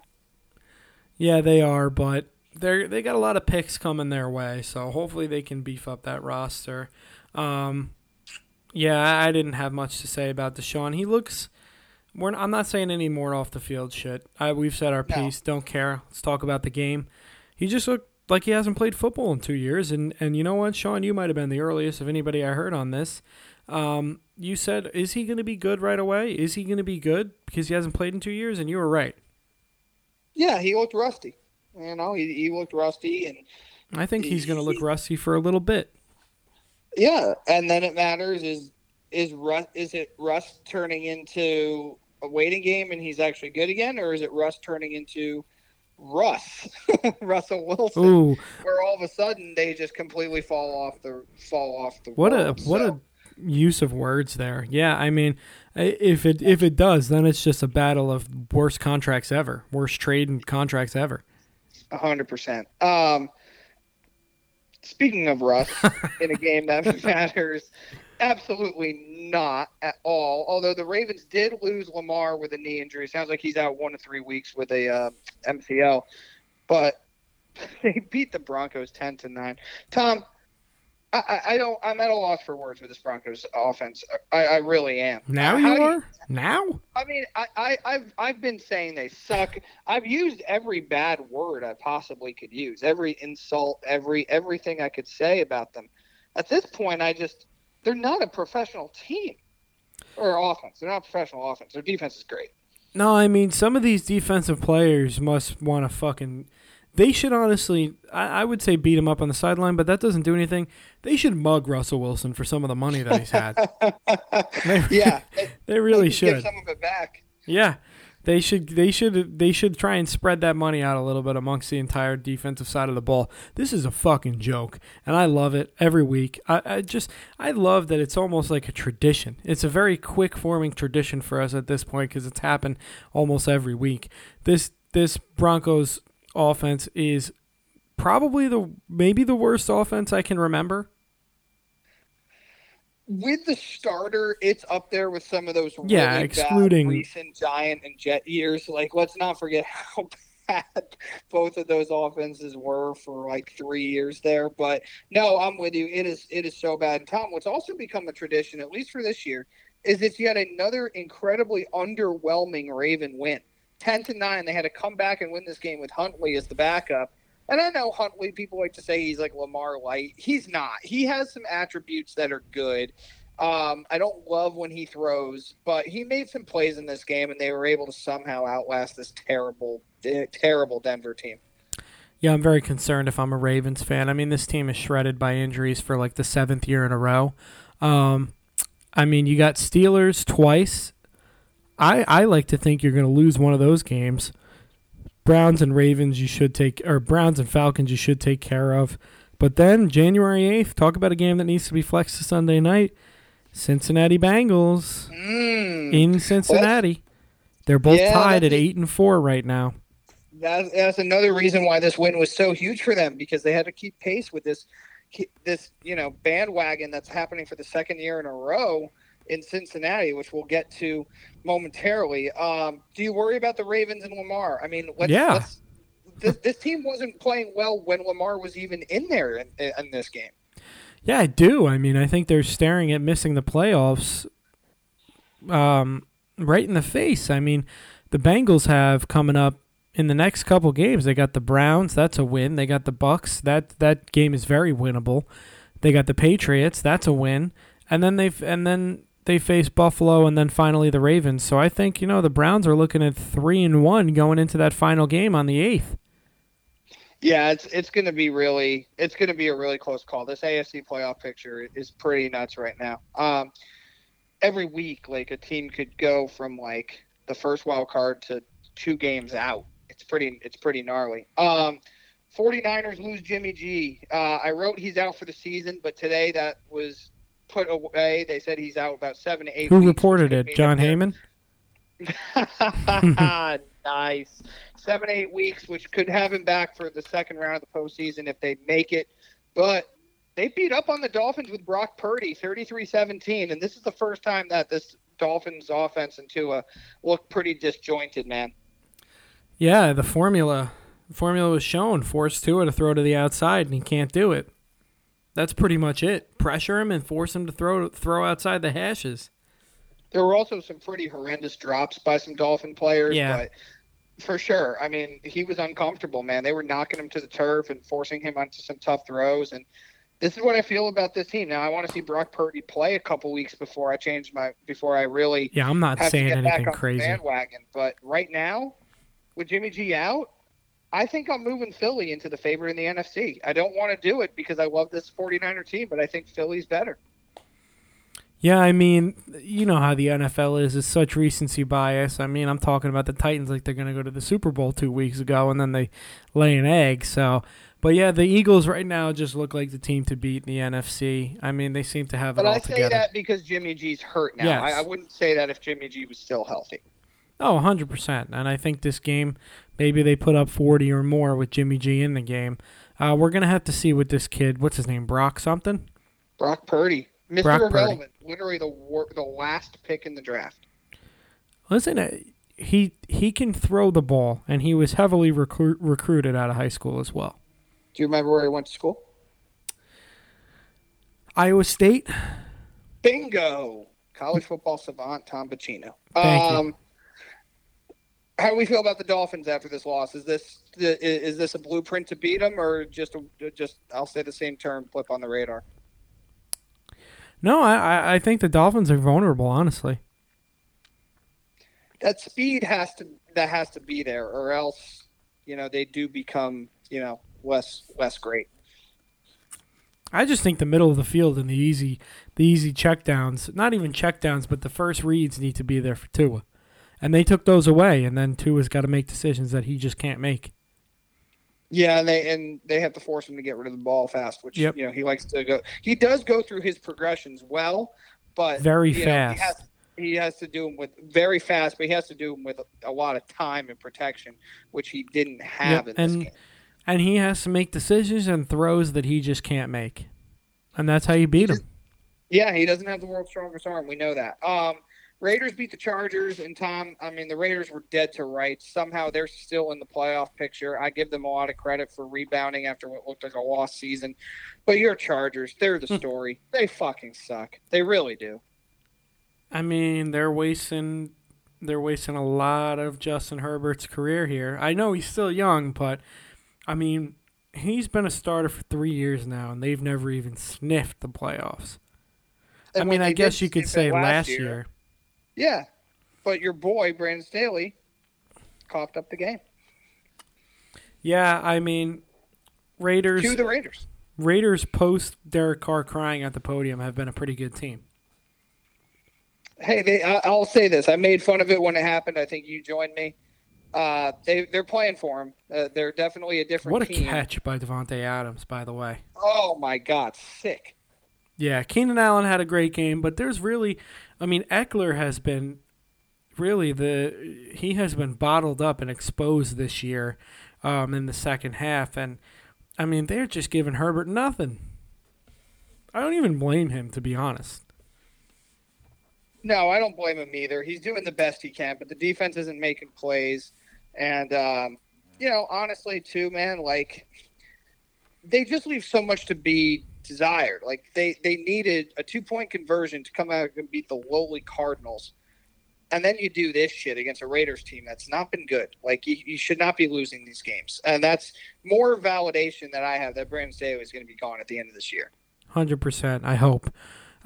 We skipped over, but we got the Seahawks and Rams. This game should not have been 27-24, but the Seahawks defense, of late, has been really bad, and they have put all the weight on Geno Smith's shoulders, and he got it done against, I don't know, what do you think? The second worst team in football?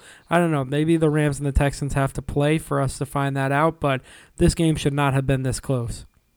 Oh, my God, no. I mean, Wolford was throwing bad picks and then leading them down the field. I thought the Rams defense was actually pretty decent in this game, but yeah, Geno needed everything he had to win this game. They had to win this game because if they lost, now you're really. I mean, the worst thing that happened to them this week was the tie between the Giants and Commies. I don't think the Seahawks are for real. I just think there's too much on their defense that's not there.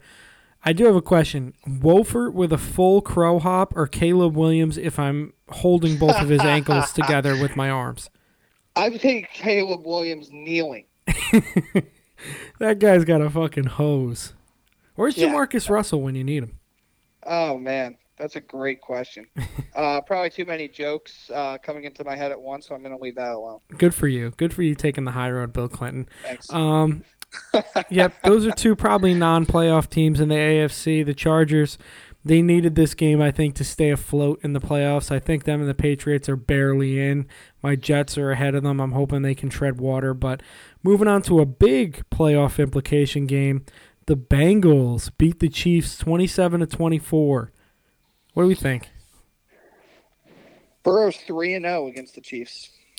Travis Kelce finds a way to fuck up every once in a while, but in this game, I feel like there has been a couple of games where the Chiefs have left a little bit out there to be desired, but this is the first one where I just sat there and was like, God damn, do they miss Tyreek Hill? Yeah, that's a really good call. I felt similar. Like I was waiting for the big play, and I don't have a lot of faith, which means Chiefs fans don't have a lot of faith, which means Mahomes doesn't have a lot of faith in the fact that he can chuck the ball down there and that Smith-Schuster or Valdez-Scantling are going to come down with it. Sky Moore even. You knew Tyreek Hill when he went up for it. He was securing that ball. I've got something for them. They should make Pacheco a wide receiver. I like him. He looks like Tyreek Hill out there. They gave him the same number. I like him a lot. They have a lot of guys, but they don't have the guy outside of Travis Kelce. And it hurts. It does show in a game like that because the Bengals do have the guy in Jamar Chase. I mean, man, some of those catches he was making, but to get to the first down marker fighting when he was like 3 yards behind it as he was going down just to extend his arm out and get it, like he is such a complete wide receiver. He makes the unbelievable catch. He makes the routine catch. His yards after catch are extraordinary. He toes the sideline. He knows how to separate. He does everything, man. And him and Burrow their synergy together is just elite. Yeah, it truly is, and they might be making another Super Bowl run with a better defense this year, and I'd say, I don't know. Burrow's still getting his ass beat out there, not to his own fault. No, he Maybe is sometimes to his own fault, because that guy, talk about somebody that just loves staring 10 guys running at him right in his face and doesn't give a fuck. Sometimes I'm like, throw the thing away, Jesus Christ. Well, that's what I was saying a couple weeks ago when we talked about it. I'm like, man, you sometimes just. It's not there, but that's just not in his DNA, man. He's going to take the fucking hit. He's going to make a perfect throw. He's going to get up, and he's going to do it again. I just hope he can keep getting up for their sake. Well, they need him, obviously. But they remind me a lot of where they were at this time last year, man. They're winning these close games. Samaje Perine has over 100 yards rushing. Yeah, Mixon's back this week. Back yet. Right, so they can control the ball. They can control the time of possession with a running game. They have a litany of receivers who can make plays, and their defense is capable of getting after the quarterback and getting turnovers. And McPherson's a fucking baller as a kicker. So he's not Justin Tucker, but he's fucking good, and they have a lot of confidence in him. This is a team that, I mean, now they're playing with confidence against Kansas City because they're, like I said, they're 3-0 against Kansas City in the last 3 years, including that AFC Championship game last year, and that can only help their case if they do match up with them again this year. No doubt about it. They got the Chiefs' number. Sunday night game. Cowboys are always on Sunday night, even for these shit games. Sometimes they really need to reevaluate. They beat the living shit out of the Colts, 54-19. Jeff Saturday, do you miss that nice warm booth? That nice warm set. Yeah, at Bristol. Yeah, I'll tell you this, man. Like, I went to bed, I think it was 24-19 or 20. Same. I was like, oh, they're going to win. They're easily going to win. Not for a second did I think they would lose. But then I woke up and I saw the score. I was like, holy shit. That was no mercy. That was a get-right game for Dallas. Like, hey, let's just – I know the Giants gave us a little bit more of a game than we wanted, and we're on a 10-day layoff. And you know what? We've already got this game won. Let's just fucking step on their throats. And they did that. Yeah, I definitely love that. Jeff Saturday not making his case to get that intern title removed. I don't really have much to say about the Cowboys here. Not surprised. They didn't do anything to make me feel any better, but they definitely didn't do anything to make me feel worse. I think they're the second. Go ahead. Oh, go ahead. I was just going to say, I think they're the second most talented team in the NFC. Not saying that I feel the best about them, but they're right behind the Eagles, I think. For sure, and they're going to beat teams that they should beat, but I need to see their coach and their quarterback do it against a team that gives them some competition. I hate saying it every week because it feels like we're not giving them their due. I am giving them their due. They're fucking great. They are such a good team that from a talent perspective, they should be a Super Bowl favorite, or maybe not favorite, but a Super Bowl contender. We should talk about them right up there with the Eagles in the NFC. But I think the reason people don't is because there's still questions about Dak and the coaching, and we haven't seen them do it on the big stage yet. Until they do, the jury's out. One guy who always does it on the big stage, Tom, will finish the recap of Week 13. Tampa comes back and beats New Orleans 17-16. They're down 16-10. Their offense looks fucking terrible. They can't do shit offensively. Brady's yelling at everybody. He's missing some throws. And then winning time comes, and you know what he does. And he throws the game-winning touchdown. They kick the extra point. And they beat the Saints. I'm just going to say this about the Saints before you go into this game. I texted you. I'm not an Andy Dalton fan or a believer or anything. They should have won this game. They had like 4 drops that just cost them. Dalton made perfect throws. Olave had one go off his fucking head. His first drop of the year. First drop of his career. Should have won that game, but it's Tom Brady and it was winning time. This game set football back 20 years, maybe 25. It's tough to watch. The guy has been doing it since, I might have just been out of diapers, but when are we going to learn that he's just going to pick you apart in the middle of the field? And that he doesn't care about time. Nobody stops him. They just give him those chunk yards, those 15 yards, those 12 yards, like death by a billion paper cuts. When are we going to learn that prevent defense prevents you from winning? If they listen to this podcast, teams would win a lot more, but they don't, and that's on them. Maybe they should. Maybe they should. All right. Well, we are both above 500. I was going to say maybe they shouldn't listen to our picks, but you'd be making money if you were picking with us all year. Sean, week 13, you went 2-2. I went 2-2. You and I had a lot of the same games here. We actually had 3 out of the 4 same games. You are 28-23. I am 26-23. Both got our Vikings call right, unfortunately, for the Jets.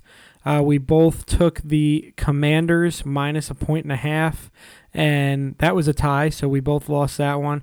Both took the Seahawks. That game seemed like the absolute lock of the year, but the Seahawks defense sucks, so they could only win by 3.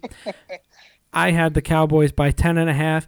I should have said, Sean, I'm going to take an alternate line here of, fucking 30, and you got to give me 5 wins for it. I don't know. Maybe you would have given me that. I would have in a heartbeat. That would have covered. So easily I won that one, and you got the Packers by 3. And that talk about the lock of the year. That was the lock of the year. Good pick by you. I am jealous and envious of that pick. Thank you. Sometimes I just don't question certain things. Yeah, let's just there's some things are just meant to happen. We overthink things sometimes.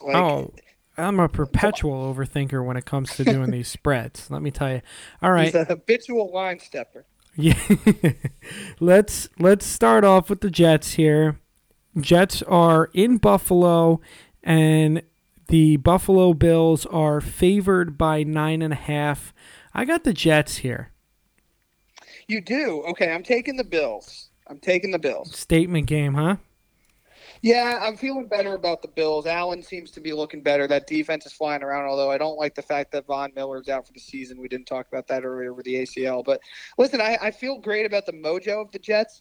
Can I say that this game will feel close, but it will end by could you see it being 27-17, 28-17, something like that? 100%. You're not going to pick that. But I just had a feeling that you were going to take the Bills, and this is one of those games where it's like, the Bills are probably the right pick, but I actually feel good enough about the Jets to get a game back on Sean here.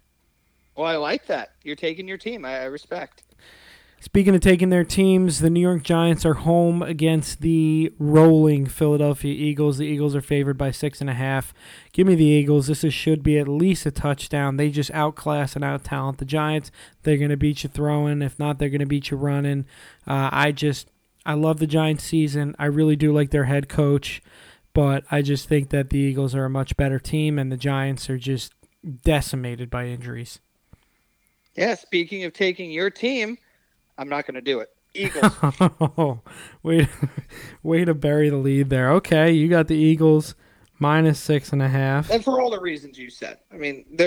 These two teams, talent-wise, don't belong on the same field. All right, third game for me. I haven't done a Sperm Bank pick of the week in a while.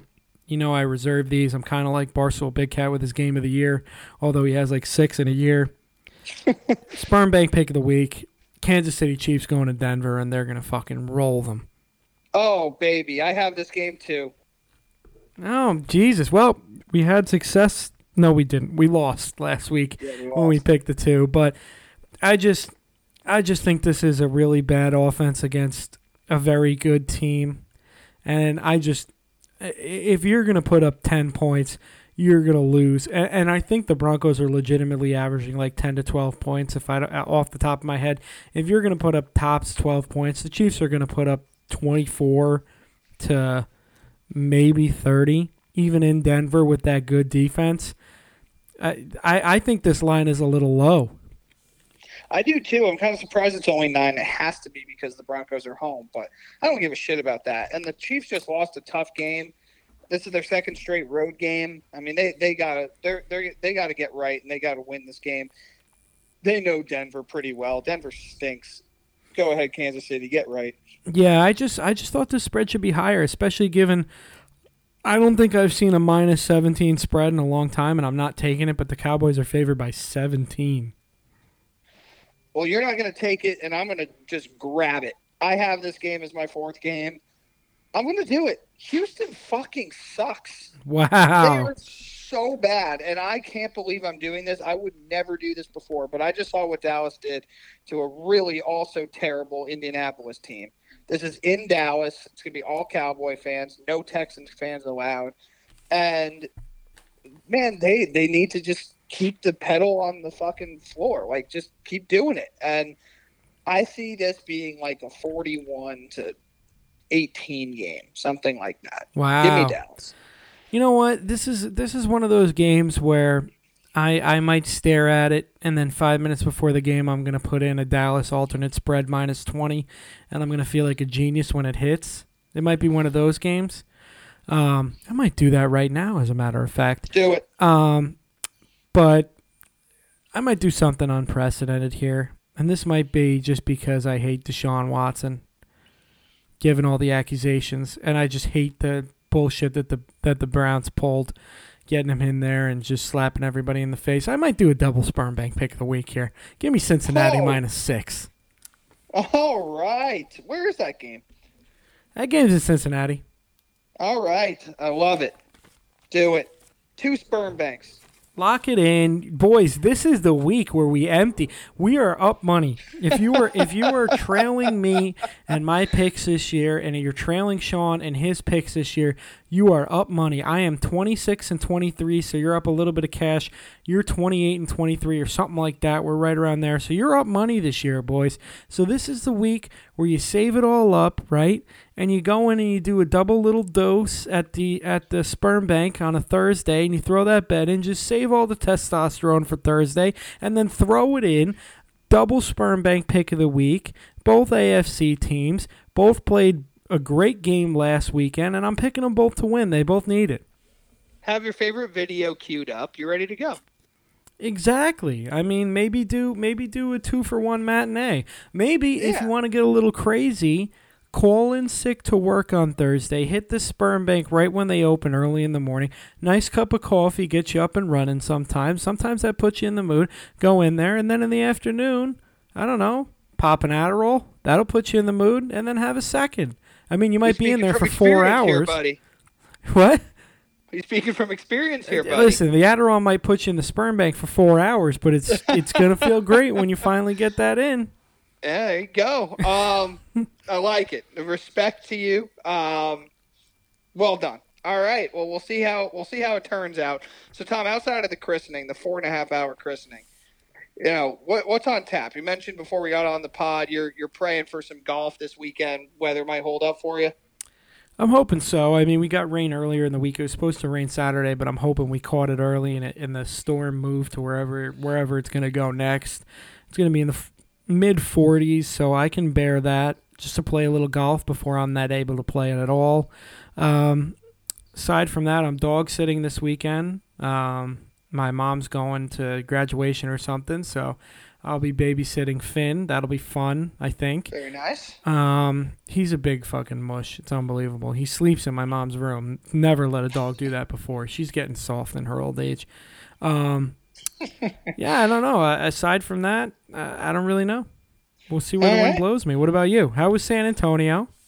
San Antonio was really cool, man. It's a cool city. Got in Friday, hit the Pearl District, which was all lit up. It was really nice. Some historical buildings.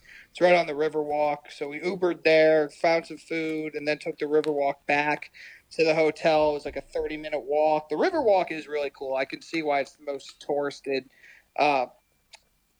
touristed place in Texas, which is obviously pretty interesting. But yeah, check that out. Did one of the Riverwalk boat tours, got some history. Checked out the Alamo. You mentioned the Alamo being a little underwhelming. Never been. That's what I heard. Yeah, that's what you heard. I can understand why. So I thought it was cool. The history was great. The way that they organized the tour. First of all, it's only $5 for a guided tour. It was there for an hour and a half, so you definitely get your money's worth and then some. But what's weird is they build the city around it. So you go into the Alamo, but you're looking up at skyscrapers. So it's kind of strange. Now, obviously, you can't stop industry, but it's kind of weird. I had this idea that it was going to be kind of tucked outside of the city, nestled somewhere. No, it's right in the middle. But it was really cool. The weather was great. Food and margaritas were excellent. And then Sunday morning, rather, my friends ran their half marathon in inclement conditions, and I was in a nice warm car meeting them at a couple of the checkpoints, cheering them on, and got in the car and drove home. But it was a cool city. Nice. Now, have you ever been abroad? No, I have never been abroad. For such a history guy, I mean, Sean, let's go. Obviously, I've been abroad, but let's go to a country where there is some real history. You got to keep in mind, my man, for a long time, I've been honest with you about this. I don't mind saying it on the pod now because I'm much better, but I had a fear of flying, a pretty bad one for a while there. Well, so any flights, even like Florida, I was like really not a fan of. So now that I've flown a lot more and done a lot better, you're right. I need to find my way over. I mean, for a history guy, it's like, the cafe in Europe that nobody gives a shit about is 10 million years older than the oldest building in America. I'm not saying it's not. I'm well aware of that. I just haven't made my way over there. Got to get you over there. But I will say this, some of the coffee shops in San Antonio, fucking fire. Really, really good. Good. I need a good coffee shop up here. There's just too much bougie. There's just give me a good cup of coffee. That's what I like about Texas, and like even like in Austin, is there's so many coffee shops and like unique ones. There's not a lot of like chains. Do they have Dutch Bros over there? There are, yeah. Oh, there's Dutch Bros. I thought that was more of a West Coast. Yeah. How is that? I've made only had it one time, but it was good. I got an Americano. It was pretty good. I've made some good money off their stock, but just buying and selling it. But it goes up and down pretty frequently, just a couple bucks here and there. But I've always wanted to get over to the West Coast. I guess it's made its way to Texas. Yeah, there's another thing that's in Texas now, well, particularly in the Austin area, that is a West Coast thing, and that's In-N-Out Burger. There's a lot of them. Well, yeah, of course. Have you had that? I have had that. It's pretty good. Is it good? Is it better than Five Guys? It's a California thing. And is it better than Shake Shack? Five Guys is better. Five Guys is much better. Well, if you say that, then I don't feel like I'm missing out. Well, they're different. Five Guys is like the real, like, it's the peanut oil and all that shit that's really, really good. In-N-Out, they're not huge, but they're good. But I would never. I'm not a fast food guy, as you well know. I mean, that was one of our bets over the years, and I never had to pay up. Unpaid bets. Yeah, one of our many. But I'm not a fast food guy. But I'll try certain things every once. Whataburger down here, it's the Texas thing, sucks. Hated it. Never have it again. In-N-Out was okay. I would say the shake was the best part of it. But it's fine. It's a Southern California thing though, so it's made its way over here. So. Okay, well, we got Shake Shack and Five Guys. I think we can compete. Shake Shack is very good. I've always been a fan. Yeah. But, yeah, man, it was a cool city this weekend, Christmas party, and that's about it. All right, well, I mean, sports coming up. We basically have NBA, NFL, and whatever MLB comes about because there's not much golf, although there is a match coming up, but we don't really care about that. Hey, don't sleep on college basketball. Conference play starts soon. I'd like to talk college basketball at some point. My UConn Huskies are ranked 5th in the country, and they just beat Florida in the Swamp tonight. They look like a fucking juggernaut. I am so excited for this season. Well, Hurley's starting to really starting to get his claws in that program. They are so good and so deep, man. I've watched every single game. It's been a joy to watch. They can shoot, they defend, they've got size, they've got athleticism, they can score on multiple levels. Sanogo's an absolute beast, and they've got just recruit after recruit, and I saw that. Done well with the transfer portal. It's fun. UConn basketball is back, baby. It's great. St. John's is the same exact team as they are every other year. A frantic, fast break, athletic team that when there's actually a halfway decent team that actually has its own game plan, plays at its own pace, and decides not to play at St. John's pace, they're going to lose by 20. Yeah. You hate to see it. No, we need a better coach. Yeah. It's not a we thing anymore. They need a better coach. That's right. I got to check on USC. Are you going to get into USC basketball this year? Absolutely. Late night Pac-12? There you go. Yeah, I can gamble all night if I can't sleep. I'm gonna be. I'm telling you, Sean. When I get this certificate, leadership or whatever bullshit certificate you want to call it, maybe I'll do an audio production. Although I don't think I need it. I'm gonna be all in on USC.